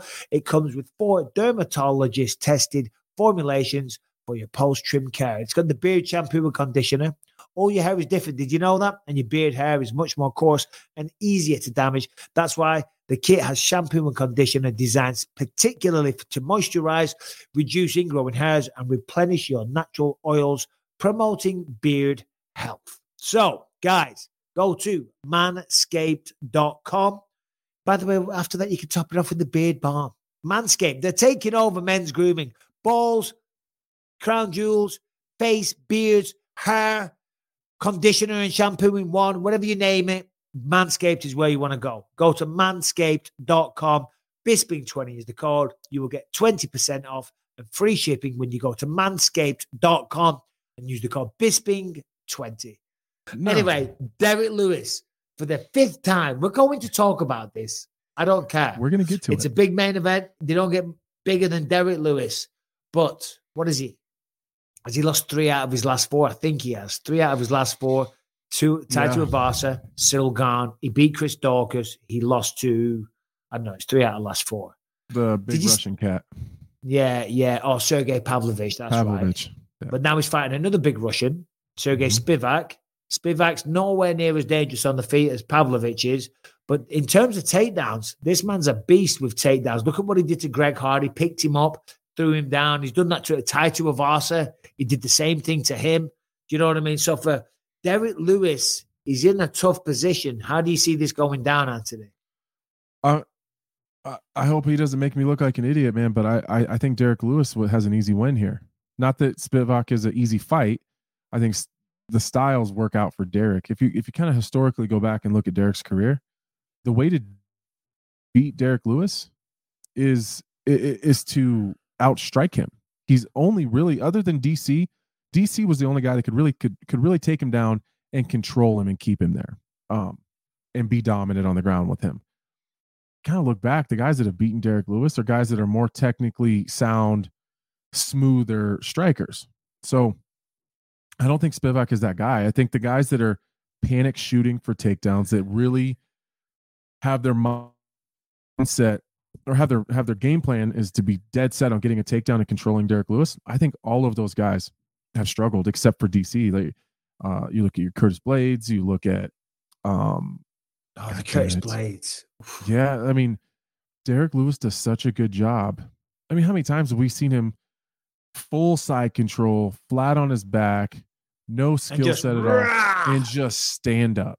I mean, he's a different breed, and to be fair to Derek Lewis, DC is a different kind of animal on the ground. So, but he's the only one that's really been able to control him for any amount of time on the ground. DC, like when Derek Lewis wants to get up, he gets the fuck up, and that's it's like he needs to fight those guys that are wrestlers, because he knows that if they're not going to strike with him, he's got it figured out on either how to land the shot on their way in, like it makes them predictable. It's when they're dangerous on their feet that he has lots of problems.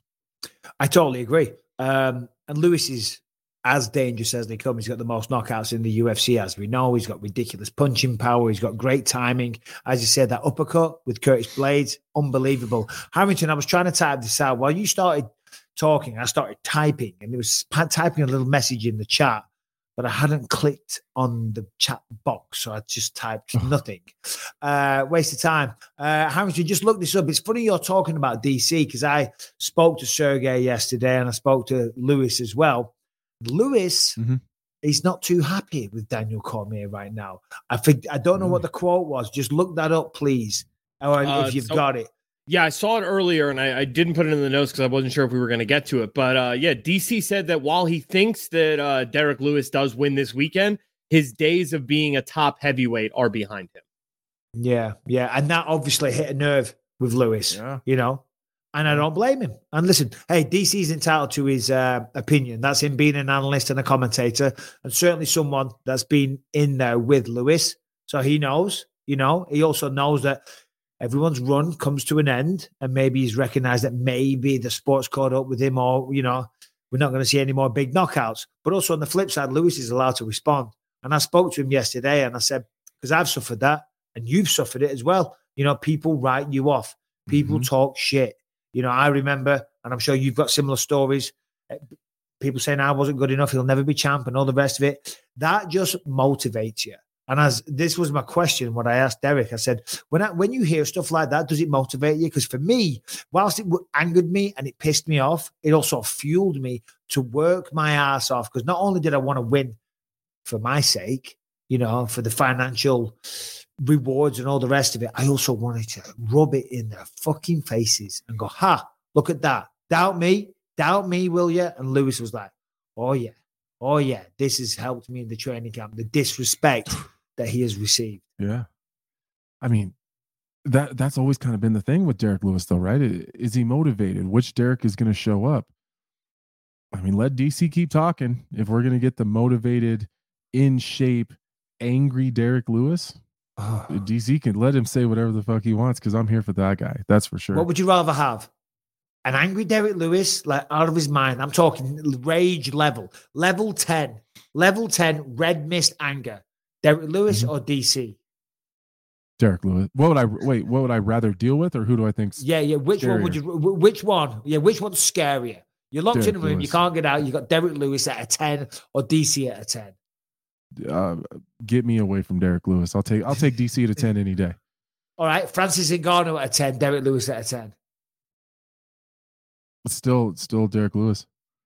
I agree with that one. Hold on, this is a fun game. All right. Well, Derek Lewis, I'm like very poignant here. Like DC's probably is better. Like he's obviously got the wrestling and all that stuff. But I'm a pretty good jiu-jitsu guy, so like I feel like if DC shoots a takedown, like I could tie him up and slow him down. I will stall DC up all day long. I will tie him up on the ground. I will tie him up. Like he's not going to get too many big shots off on me. He didn't do shit. Derek Lewis is a big son of a bitch. Like, and he can kind of grapple a little bit and just smash your head like a gorilla. I'm out.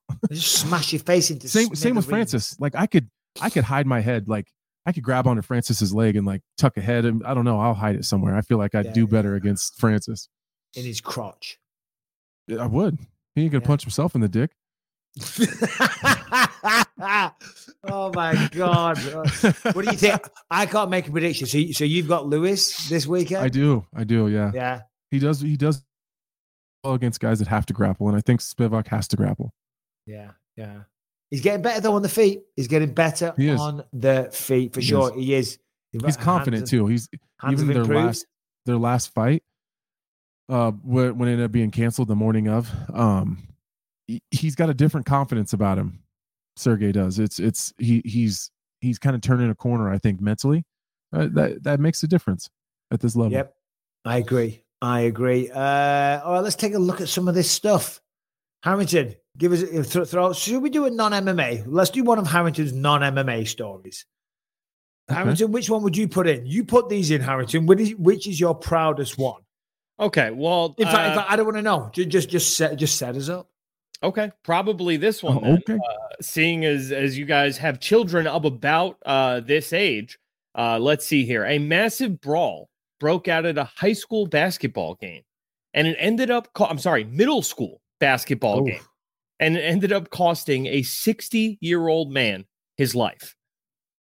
Let's take a look at the video. We have a video, but are we sure we want to show a murder on screen? Here it comes. Yeah, absolutely. Well, you can't really see where it happens in here. You don't even know which one they're talking about. Where was this? These are like parents fighting, right? Where was this, Hamilton? Parents fighting. I will look up the location right now. But the story I read was just a middle school basketball game led to a 60-year-old. It's not that serious. No, it isn't that serious. You're right. This is basketball. In Vermont, of all places. Vermont. They're getting down like that in Vermont. Oh, wow.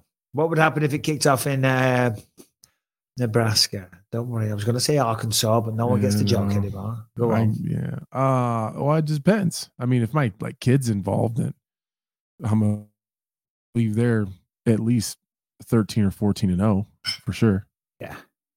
How many non-trained civilians on a basketball court? You've gone schizo. Someone's backhanded one of your daughters. She's hit the floor. She's banged her head when she goes down. She's unconscious. There's a pool of blood coming from the back of her head. Jesus. Okay. And it's your favorite daughter, right? Right. And then someone says, chill, bro. It's not that big of a deal. Anthony Smith goes to a 10. How many untrained civilians could you take down in 60 seconds? All of them. I don't know. Of course. Yeah, all of them. Probably. Yeah, all of them. Nah, dumb question. So I asked Harrington, but this is what we have. That's the non-MMA story. That was the one he was most proud of. That's the one. Did you see the kid that was playing hide and seek? Did we do this one? Oh, no, it's actually here. Is it there? Is it really? Okay. Oh, did we talk about it? No. Mike was like, it's crap. Throw it out.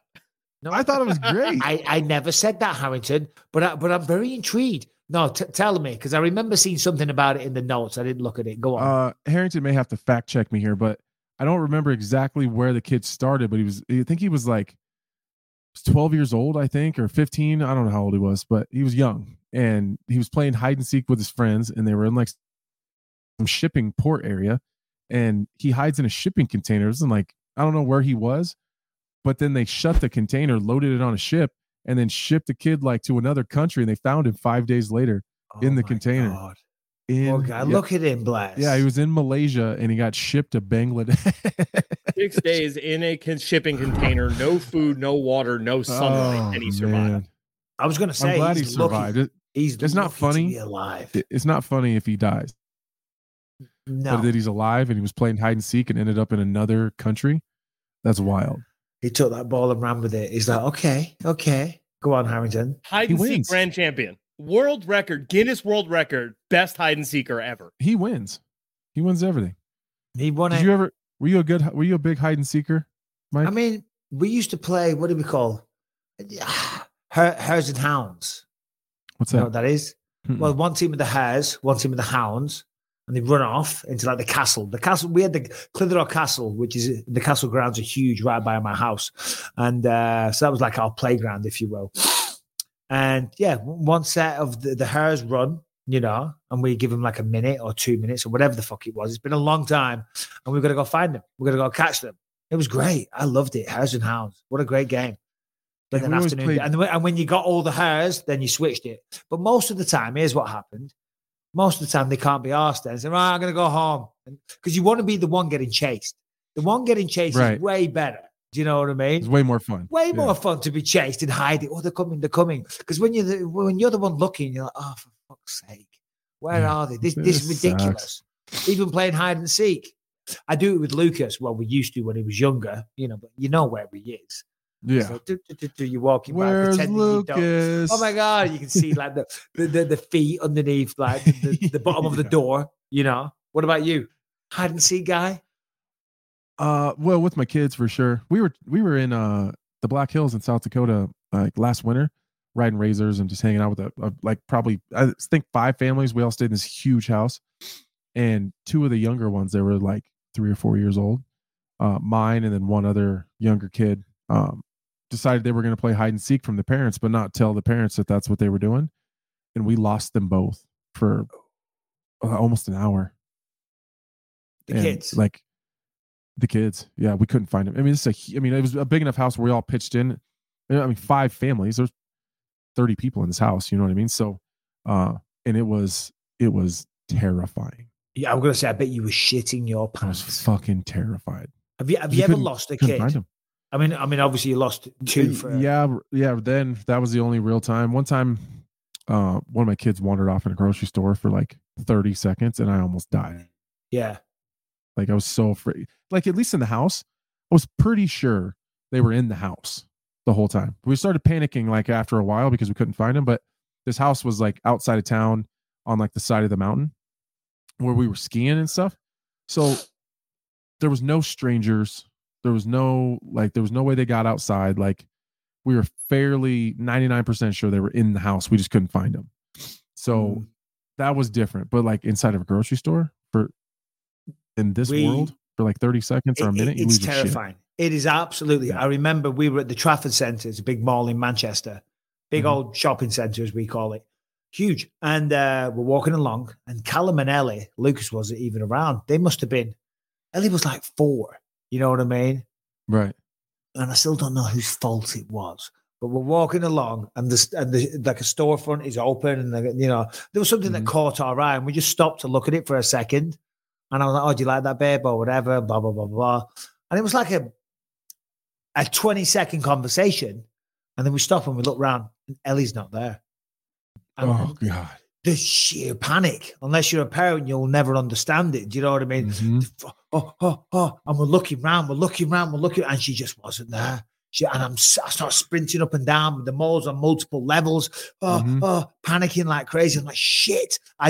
I'm like, Beck, keep looking, but don't go far from here. Just look around the immediate vicinity. I'm going to run down to the security. I run down to the security desk because I know where it is. I'm like, hey, my daughter is missing. I said, you got to make sure nobody leaves the mall. Or at least look at the cameras and double check that no one is walking out with a little girl with whatever colored dress she had on. And like the bloody teenager or whatever working behind the desk. Like, what? What are you saying? I just want to punch that guy. I'm like, I wanted to smash his face. And I'm like, dude, my daughter's missing. And anyway, and then I said, whatever, alert security or whatever. Then I thought I better run back to where Rebecca was, and we're there. And I'm hoping, please, she's there. And she's like, no, she hasn't turned up yet. About 10 minutes has passed out, and we're shitting it. We're feeling like awful parents. You know what I mean? Mm-hmm. And then eventually some nice old lady comes walking along, has got my daughter by the hand. My daughter's crying her eyes out. Oh, God. She just kept, like, you stopped and she kept walking? We stopped for a second and she carried on walking. And then obviously when she realized she was lost, she's carried on walking that direction because she's 4 years old. You know what I mean? God, I can't imagine. Like in a public place like that with other people and strangers and There's a beach in Cornwall, England, Fistral Beach, and they have the World Surf Championships on there every year. I don't know if it's the World Championships because surfing in England, you know what I mean? it's like when you're the world champion of a regional MMA promotion. You know what I mean? Yeah, I'm the world champion. Are you? Are you really? And my little sister, and on this beach, this huge beach, thousands and thousands and thousands of people. She disappeared for hours on end. But anyway, no one cares. No one's interested in that. Yeah, thank you. I care. What should we talk about? Volkanovski is consuming 4,000 calories a day and he's weighing around 170 pounds ahead of next week. How does that make you feel? Jealous. Yep. He's only 15 pounds over. It's not too bad. His recovery will be through the roof. It will be, because he's fully fed. Like he's been training at the highest level on 4,000 calories. He's not even burning 4,000 calories, probably, is he? I doubt it. Not now. No, not now, at least. Not this close. Most men need around, I think it's around about 2,000. He's training, of course. Maybe he is. Maybe just staying level. When you're in a training camp, Anthony, and you're trying to get lean and you're trying to make weight and no jokes about what happened last time. What does a typical day of eating look like for you? I've had to change it a little bit. Honestly, Mike, I don't really change my diet that much. Like, obviously, the people that are watching this are going to say, "Well, you fat fuck, Well, you just maybe you missed need weight. to Maybe that's why. Maybe you need to start." There, again, I'm not making any excuses, so I can't even say what happened. But like, my weight does balloon a little bit in between fights, but as I go through training camp, it always levels out. So like, once I'm in shape and I'm like not a fat fuck, and not been like coming off an injury, I walk at like 220. Yeah. So I'm fairly light. So I'm one of the smaller light heavyweights. To answer the question, breakfast, lunch, and dinner, what does that look like? I didn't ask you. I'm not a big breakfast spectrum guy. on big and small heavyweights. Light Well, I'm heavyweights, not. Well, I just eat when I'm hungry, so I don't have like a strict diet that I stick to. So like, I don't eat breakfast typically. It's usually like a shake or a smoothie or something like that. I'm not a big breakfast guy. I usually do my first training session fasted. So yep. I train and then I eat lunch. It's like usually on the way to my next practice. Like, what is your lunch? What is your lunch? This is what I'm getting at. What is the lunch? That's what I'm saying. Like, it's probably something super lean because I have to train and go strength and conditioning right afterwards. So like a chicken sandwich and like I've had to ease off the protein and up the carbs a little bit. So I'll do like sweet potato fries or something like that. And then dinner's super American as fuck, like steak and eggs and potatoes. It's fucking super simple. Sounds like breakfast. Yeah. My lunch every day, and I mean every single day. I just had it before I started now. And Rebecca says to me every time, "Are you not sick of this yet?" And I'm like, "No, every day it is a taste sensation." Chicken sausages, they're good chicken sausages though. Mm-hmm. They're delicious. Chicken sausages, 4 rashers of bacon, 2 fried eggs, and a low carb wrap with a nice big healthy splodge of chipotle sauce. That's me. Every day. Every day? Every day. Every single day. No shit. And my diet's all over the place. That is keto all day. You know what I mean? It's delicious. It's basically an English fry up. You know what I mean? Yeah. It's breakfast. I love a good fry. I was just gonna say, it sounds like a iteration of like a full Irish breakfast, kind of. Yeah. It's like a full English, we call it. You know, it's a full Irish. I'm pretty sure we invented it. It's a full Connor. It's a full Connor. Sorry. Anyway, we're going off the bloody rails here. What are we talking We're going about? off the fucking rails. What should we talk about? We've done the fights, we've done the slap boxing, we've annoyed everyone with that. We've got questions coming up shortly. Here's one that Harrington put in here again. Again, this is what I have to put up with. And everyone says, here comes this bullshit. Why do you get on Harrington's case?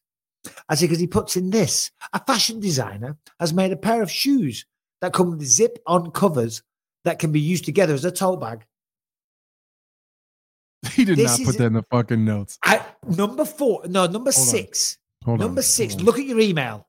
I'm pulling it up. I'm pulling it up right now. A fashion designer has made a pair of shoes that come with zip-on covers that can be used together as a tote bag. I'm like, this is Harrington, you did not put this in the fucking notes, did you? Yes, I did. No, the fuck you didn't. No, I'm looking. Hold on. No, look. Oh, I'm like, here we go. Please. Mike Harrington notes. Would you wear these? 1, 2. A fashion designer has made a pair of shoes that come with a zip. Look at that. That's like taking a bag. Did he take him off his feet and then put his food in them? Yes. Oh my God, that's disgusting. Yes. How much are these? Fuck. Listen, I've been sticking up for you lately, Harrington. No, you haven't. Don't lie. Yeah, I remember that conversation. Don't try and get the believers further on your side. We talked about this, Mike. I said, listen, maybe we should back off of Harrington a little bit. You said, no, he's a goddamn idiot. I said, he's trying. And then you do this shit. And then he puts that story in. What the hell are we doing? Let me ask you this. When you go to the supermarket, and Harrington, you can't put that in without letting me know how much did these shoes cost, because I am intrigued. It's a vital part of the story. Let me ask you this. When Mrs. Smith, in fact, who goes to the supermarket in your house? I'm assuming it's not you. I don't know how to answer this question. Well, just tell me who goes to the supermarket. We don't go to the supermarket. Oh, right. Okay. So you slaughter your own cows. We know that. We do. But what about your general day-to-day? Is it Amazon deliveries? We do Instacart. Yeah. Everything gets delivered. Everything. Yeah. Everything.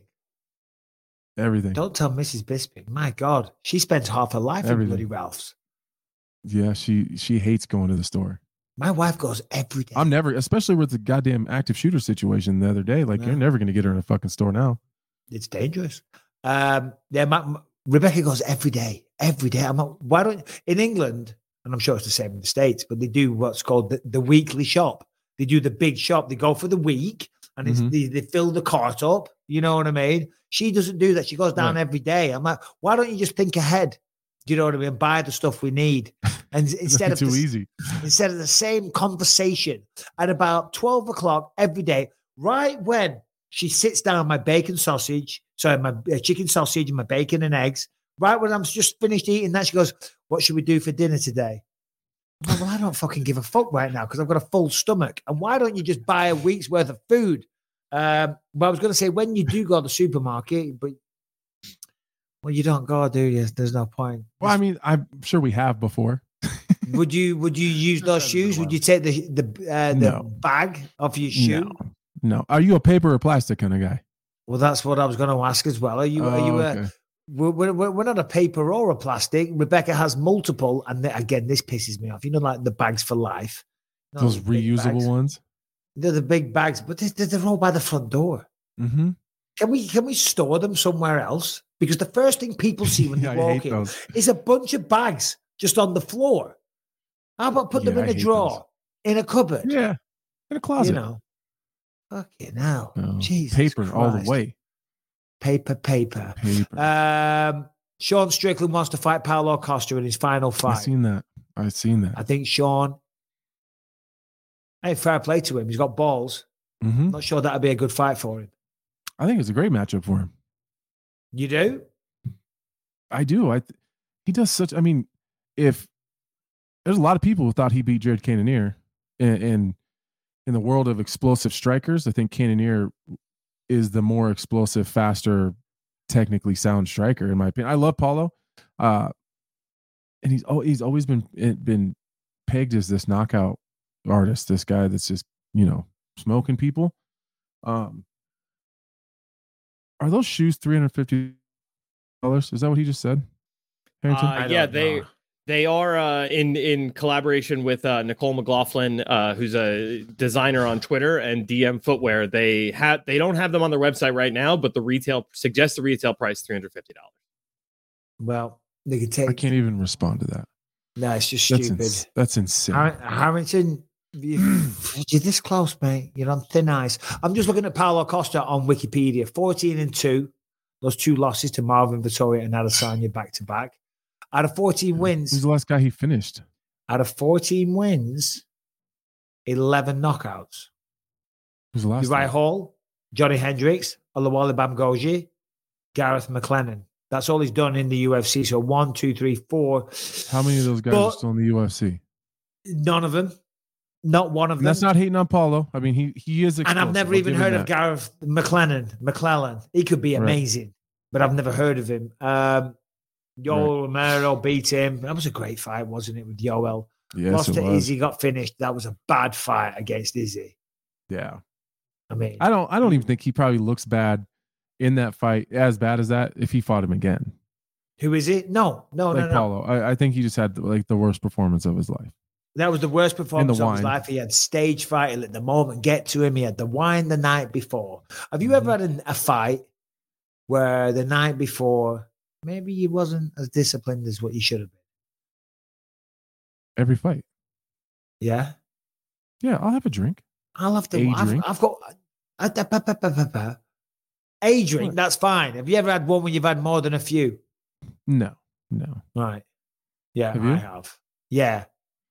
When I fought Vitor Belfort, main event. No way. You got drunk the night before. I didn't get drunk.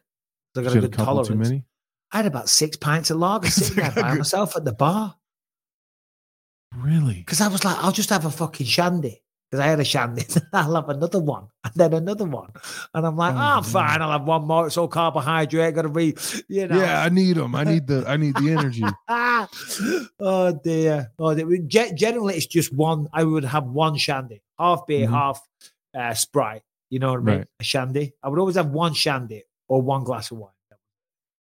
Yeah, I'll have a beer or two with dinner, like, the big kind of team dinner where we kind of all go out and have a nice meal at night the night before. I'll have a couple beers, maybe one Moscow Mule, like nothing serious. I'll have a couple of beers, maybe a glass of wine or two at dinner. Yeah. A Moscow Mule, just a couple beers or a Moscow Mule. We'll cheers with a Moscow Mule. Yeah, we'll do that, and then we'll do a round of shots because you have to, as a team. Then a round of shots, exactly. Right. Anyway, a couple edibles to go to bed. Yeah, well, you got to sleep, haven't you? Maybe some Xanax, a couple of Percocet because you got a couple of injuries. Yeah. You know what I mean? And then when you wake up, you have to do a little bit of cocaine to get yourself woke up so you can get going. And you're in, and the fight's That's a joke, place everyone, by the way. The fight's taking place in Canada, so you just walk down the street and just buy it on the street. It's fine. And get some meth. And it wouldn't pop up on the USADA because it's recreational. It's fine. Good to go. All right, everybody, let's talk about Shopify really quick. You've probably heard this ad before. If you have a business, if you're an entrepreneur, you've got something that you sell, you need to be online. And of course, Shopify is the way that makes it very, very simple, cost effective, time effective, and it's not expensive in the slightest. Once you've done it, you can customize your online store to your style. You can connect with new customers to drive growth and even maintain the relationships that will keep them coming back no matter how big your store grows. Every minute, new sellers from around the world are revolutionizing their businesses and making their first sale with Shopify. Once you start selling, Shopify makes getting paid very simple by instantly accepting every type of payment. And Shopify, well, it grows with your business, no matter how far or how big you grow, thanks to an endless list of integrations and third-party apps. Anything you can think of, from on-demand printing to accounting to chatbots, everything that you need to revolutionize your business, it is at your fingertips. Do you want marketing made simple? Well, Shopify removes the guesswork with built-in tools that help you create, execute, and analyze your online marketing campaigns. Listen, running a growing business means getting the insights that you need wherever you are. And with Shopify's single dashboard, you can manage orders, shipping, and payments from anywhere. So basically, it gives you everything that you need, okay? All the assistance that you need. Customer service 24/7, 365. If you've got a business, if you're an entrepreneur, you've got an idea, you've got to get online, and you got to do it with Shopify. And you can do it for $1 per month during their trial period. Sign up for a $1 per month trial period at shopify.com/believe, all lowercase. Go to shopify.com/believe to take your business to the next level today. Shopify.com/believe. Right. Here's a proper story. Eddie Hearn, boxing promoter extraordinaire, of course. Amongst many, many other people, he promotes Anthony Joshua. Yes. He was on Helwani's show yesterday. You probably saw this. And they've approached Francis Ngannou. And I think for Francis Ngannou, this is a much more, it's a great opportunity because we've both said we love Francis. He's terrifying. He's great. And we wish him all the best.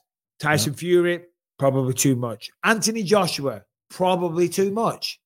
But Anthony Joshua, I can see a path to victory more than what I can with Tyson Fury. And if he could fight and beat Anthony Joshua, well, if he could just fight Anthony Joshua, first of all, both men are going to make an insane amount of money. It'll probably take place in Saudi Arabia or any stadium in the world, and it will be sold out. And a lot of people will buy that pay-per-view. And as Eddie Hearn said, the value is in the unknown. But let's just imagine a scenario where Francis Ngannou lands that shot, because Anthony Joshua has lost a few lately, just lost 2 in a row to Alexander Usyk. He got clipped off Andy Ruiz, even though he got revenge. He's bigger. He's been around a long time now. He doesn't move, is the point I'm getting at. He doesn't move as well as Fury, and he's not as fast, in my humble opinion. So the chances of Ngannou hitting him and connecting are bigger. And if he was to beat him, then that would set up the fight with Tyson Fury as well. So he wouldn't just get one. He'd potentially get two fucking gigantic paydays. Yeah, I'm glad that he said that the intrigue is in the unknown because you don't really know what you're going to get. That's why, I, as much as I got shit on for what I said, I still stand by it. I think Tyson Fury is too much. A Deontay Wilder fight where you'd have a little bit of the size and weight advantage. I think the problem you kind of mentioned though with a guy like Deontay is the speed. Deontay, he's going to move a little bit and he's faster. I don't disagree with you. I think he's still behind it. I think he's got an uphill battle there, but it's his best. He's the best opportunity of getting a win off one of these top guys. That's for sure. I definitely agree with you there. Yeah, no, listen, Joshua's phenomenal, and he's had an even Ruiz is a bad matchup because he's fast and super technical and moves well. Oh, 100%. Just let me just look at Anthony Joshua here. I want to know his age because listen. Joshua's had an incredible career, so it sounds insulting for us to stand there and say, well, I think Ngannou would have a better go against him, only because he's a little bit more static and he doesn't move quite as well. What is he? He is. Where's his age? 33. Is that all? So he's still a young man. Okay, so I thought he was older. I thought he was older. Yeah, I thought he was older. I'm trying to get down to his record here because, my God, there's a lot of stuff on his wiki page. Wow. Yeah, so he's lost 3 out of his last 5. Nothing to be embarrassed about, but he won 20 fights in a row and then all of a sudden loses 3 out of 5. What does that say? Again, we say it all the time. Can't stay on top of combat sports forever. Is he on the decline? If he is, then that would be a good time for Francis to at least give it a try. Of course, Joshua will be a massive favorite. Of course. But he's hittable. Hey, he's hittable. He's hittable. He said, and I don't know that that's the case for a guy like Tyson Fury. Yeah, and to be fair, he lost twice to Alexander Usyk, who is he's ridiculous. Phenomenal. He's ridiculous. Anyway, where are you now? Are you in? Where are you? Colorado? I'm in Denver. Yeah, I'm in Denver. Yeah. Who are you training with today? Dustin Jacoby and Cody Brundage. Working some wrestling. Nice. The hard wrestling day. I hate those days. I actually like wrestling. God, they're hard though. Bullying kickboxers. In the wrestling department? No. Dustin's getting pretty good. Is he? He's getting pretty good. He's getting hard to take down. Yeah. Cody's a pretty good goddamn wrestler. So no, he's a great wrestler. Yeah. Love Dustin Jacoby. When is he in there again? Does he have anything? He's fighting Akhmat Mirzakhanov. There we go. April, sometime in April 11th. Okay. All right. We're looking forward to that one. So, yeah, we'll do some questions, eh? If you got any, send them in. Okay. Oh, by the way, big shout out Robert Whittaker. Thanks. I've been trying to get Robert on the show for ages. He's one of those guys. He doesn't check his DMs very often. No, he kind of just does his own thing, doesn't he? He's kind of in his own little... I respect that. That's exactly what I was going to say. Really? I respect that because I've shot him a few DMs and he's never responded. And I thought, all right, well, fair enough. He doesn't want to do it. He could have just said that. But then as soon as he saw it, we saw one and he gave me his number. He said, oh, mate, so sorry. He said, I don't check my DMs. You know what I mean? He said, I don't really use social media too often. He said, here's my phone number. If you want to reach out, always just text me anytime. And what a guy. And then we made it happen. Such a class act. So thank you to Robert for joining us. Thank you very much. If you've got a question for us, send it into, where did he send it in, Anthony? Into bympod@gmail.com. Make them short, sweet, and concise. So you're going to piss off Michael and he's going to scream. What kind of questions should they send in, Anthony? Let's just send in some funny ones and some real life ones. They don't all have to be MMA ones. We like the real life ones where people want advice. You got some shit going on and you don't mind us talking about it. We're more than happy to do that. Sometimes I enjoy those more. The non-MMA questions. And now who are you going to throw to? Harrington. Say whatever the spiel you fucking say. I'm coaching you through it because there might be a day when I'm in Australia that you got to fucking host this bad boy, Anthony. I'm here. I'm ready for it. If you are enjoying the show on iTunes, Spotify, or wherever you find podcasts, make sure that you're subscribed. Leave a 5-star rating, positive review. It really helps out on those platforms. If you're watching on YouTube, make sure that you're subscribed to the channel and you leave and you hit that notification bell to find out whenever a new episode drops. I'm still on it. Also, if you want to catch over 400 episodes entirely ad-free and uncensored, head to gasdigitalnetwork.com. Use the promo code BYM. Get a 7-day free trial. Check out over 20 great shows on the network. Very well said, Anthony. Do you know, Harrington, just side note, I get a haircut this afternoon. I can't wait. Are you excited? Oh, the last couple of shows, I can tell it's been bugging you. It's out of control, but I'm going to Australia and I'm commentating this weekend and then I'm going to Australia. I thought I might as well just wait. I'll get it done right before I go to Australia, Anyway. That makes sense. Anyway. If you send in a question that's too long, Bisbing makes me hit Harrington, by the way. So don't do that. So our first question here is from Nathaniel. What's going on, BYM crew? So my question is, do you think there should be some type of official criteria to warrant an immediate rematch when a champion loses his belt? For example, maybe having 3 or more title defenses, maybe holding victories over 2 or more guys in the top 5 in your division. There's no doubt that some immediate rematches are justifiable with like Israel Adesanya. But on the Israel Adesanya note, I'm hoping he loses his rematch just so we don't have to see a rubber match. I feel so many immediate rematches and cause for a stale product and can stall a division. Fuck you, Harrington. And thank you guys for your time. Good morning. All right. Well, obviously up very early because it's dark there. Immediate rematches. I mean, I think there's kind of an unwritten rule that I don't think we see immediate rematches unless the champion has been very dominant. Would you disagree? No, I agree. I agree with that. Yeah. I mean, Amanda Nunes, I don't think we need a criteria though. I think it's a case by case basis, don't you think? I do. It kind of seems, it's on merit as well. How good has the champion been? Mm-hmm. What has his attitude been like? Is he fighting frequently like Israel Adesanya? Did he defend the belt a bunch of times? Was it a good fight? Do people want to see it again? Do people want to see him as champion again? Maybe when a champion loses, it's like, thank God. He's the most boring champion on planet Earth. We're not giving him an immediate rematch. Right. Do you know what I mean? Because it's like, thank God we got rid of him.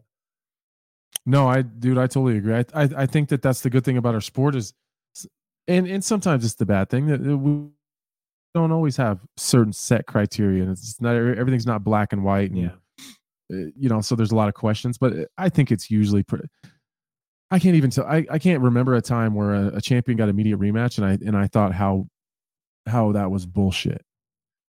I can't think of a time ever. I cannot think of a time ever. Neither can I. Harrington O'Brien, can you think of one? I mean, as I say, normally they only do a rematch if, like, for example, when Stipe Miocic lost to Daniel Cormier, Stipe had defended the belt more times than any other heavyweight. That made sense. Mm-hmm. When Anderson Silva and Chris Weidman rematched, of course, that made sense. Yeah. Right? So I think he's asking, would you like to see like a criteria, like something on a checklist instead of just like, well, that one kind of makes, Yeah, no. I understood the English coming out of his mouth. All right. I'm sorry. It just seemed like you were just going over ones that made sense. No, No, I don't think that we need a criteria. I think that it just, I think we just know the ones that deserve it. I think it's pretty clear normally. No, that's what we were saying. Generally, that has always kind of been what happens. That's why I was saying, can we think of anyone where it hasn't happened? But go on, Harrington. Yeah, I mean the Cody versus TJ Dillashaw. That was kind of a weird one. Cody didn't have any title defenses at that point. He had just won the belt off of Dom. I understand there was a rivalry and it was heated or whatever, but after seeing that first one, I'm not sure I needed a second one, and it did hold up the division for a little bit. But hold on. So what were the circumstances there? So Cody took the belt off Dom. Dom and TJ had a fight. TJ won the first one, and then it was an immediate rematch, was it? Yes. No. Yeah, Cody won it off of Dominic. Then Cody and TJ fought for that title. Yeah, that's right. And he won the next two. I think, to be honest, I think because at that time there, I mean, right now, bantamweight's stacked. But back then... It wasn't then. it wasn't so much back then. I mean, TJ Dillashaw was one of the biggest stars, certainly at bantamweight. Cruz had just lost. You know, well, and TJ had been so dominant before that. Like, he was smoking people. And I think that at least my feeling was, it's like, oh, TJ just got clipped.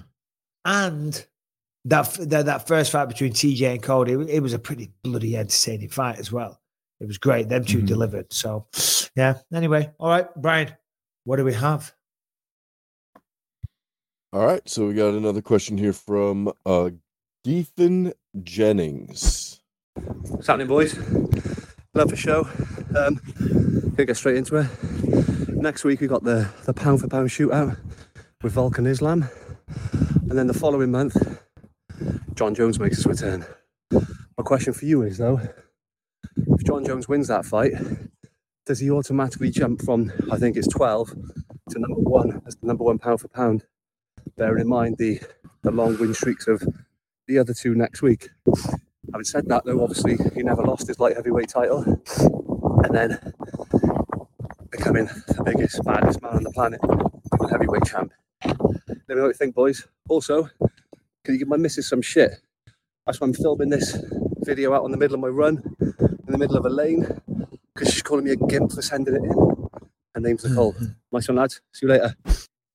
Well, the missus, he is not a gimp. He's a proud believer. He's a conscientious man. He's double, he's multitasking. He's on a run. He's using that time wisely to speak to us as well. He could be down the pub with the boys. He could be enjoying himself. He could be sending video messages when he should be looking after the children. I'm sorry, but you need to file for divorce because she clearly doesn't know what the hell she's talking about. But what was the question? John Jones. John Jones. I didn't know it was going to the divorce, but because I was going to add that. Like, well, honestly, if she doesn't shape up, you're going to have to. Sounds like a miserable woman. You're going to have to leave her. You're going to have to leave her. You can't send a question to the BYM. That should have been in your vows to begin with. So maybe he fucked up to begin with. All jokes aside, I'm sure she's a lovely lady. Yeah, so shout out to your wife. Yeah. I had this stupid conversation. I'm just looking at the pound for pound. That's what I was just doing. I mean, I think he goes to the top, right? He only wasn't at the top because of inactivity. John Jones. Oh, he is. He's right. Yeah, there. Number 11. Inactivity. That's the only reason. Yeah. I think he comes back, gets a win, especially if he looks real good and dominant. If he goes in there and he slides one out and barely gets it done, maybe there's another conversation to be had. But if he goes in there and he's the regular John Jones, you probably just give him his crown back. But how about this, though? How about this? In the words of Daniel Cormier, the biggest upset in UFC history happens. Volkanovski beats Islam Makhachev. Does John Jones go to the top of the list still? I think so. Yeah. I don't think Volkanovski beating Islam is. I don't think that he will. I just think that the size and the wrestling ability of Islam is going to be a lot. I don't think Volkanovski is going to get smoked. I don't think he's going to get blown out of water. But if he wins, I wouldn't be that shocked.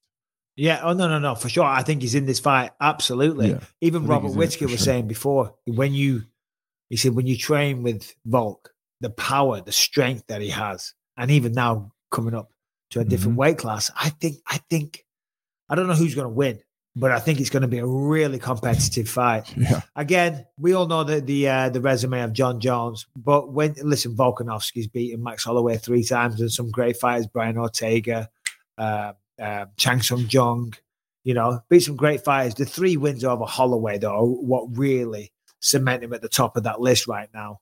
But, Ryan Bader, Shogun, Rampage Jackson, Lyoto Machida, all those guys Rashad Evans, Vitor Belfort, Chael Sonnen, Gustafsson, Glover Teixeira, Daniel Cormier. Don't you dare.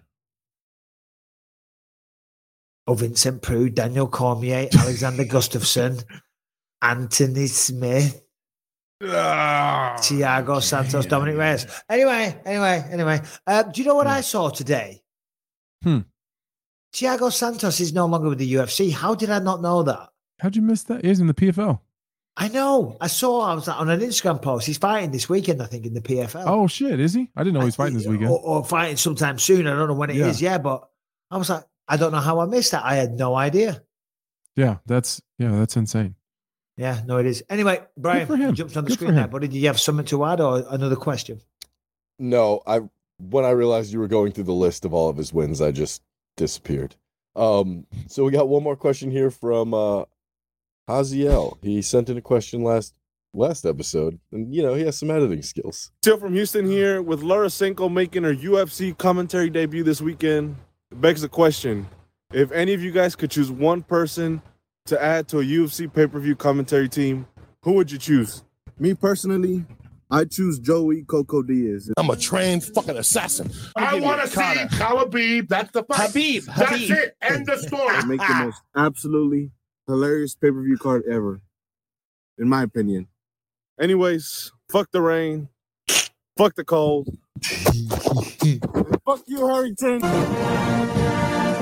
I want to see Khabib. All over.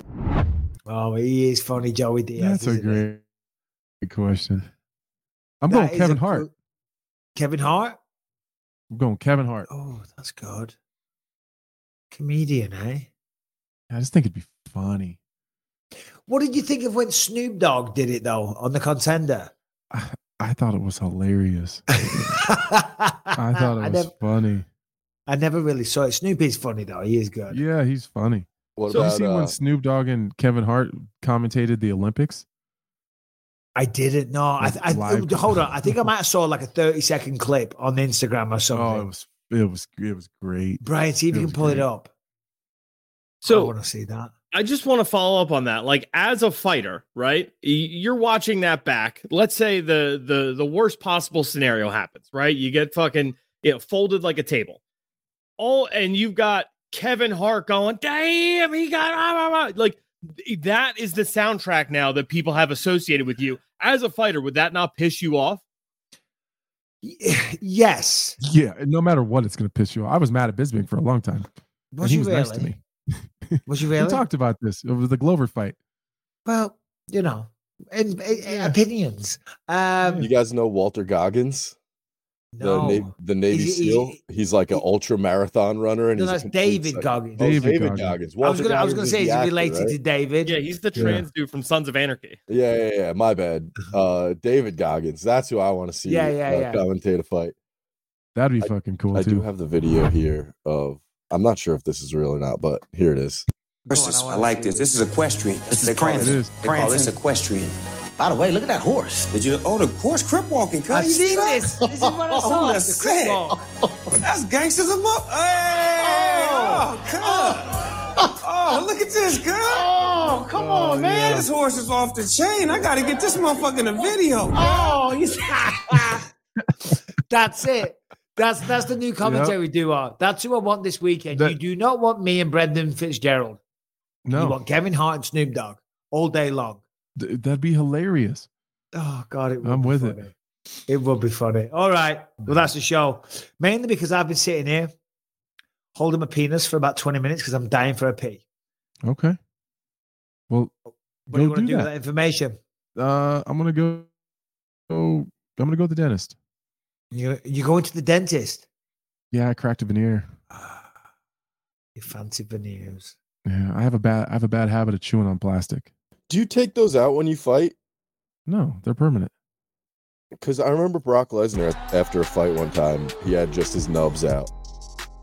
No. During the post-fight. No, mine are permanent. How did his knob out? Nubs, like the tooth nubs. No, I don't. All right, guys. Well, listen, enjoy the weekend. Derek Lewis, Sergey Spivak as well on Saturday. We'll be talking about that on Monday. We've got some good guests as well. Who we got next week?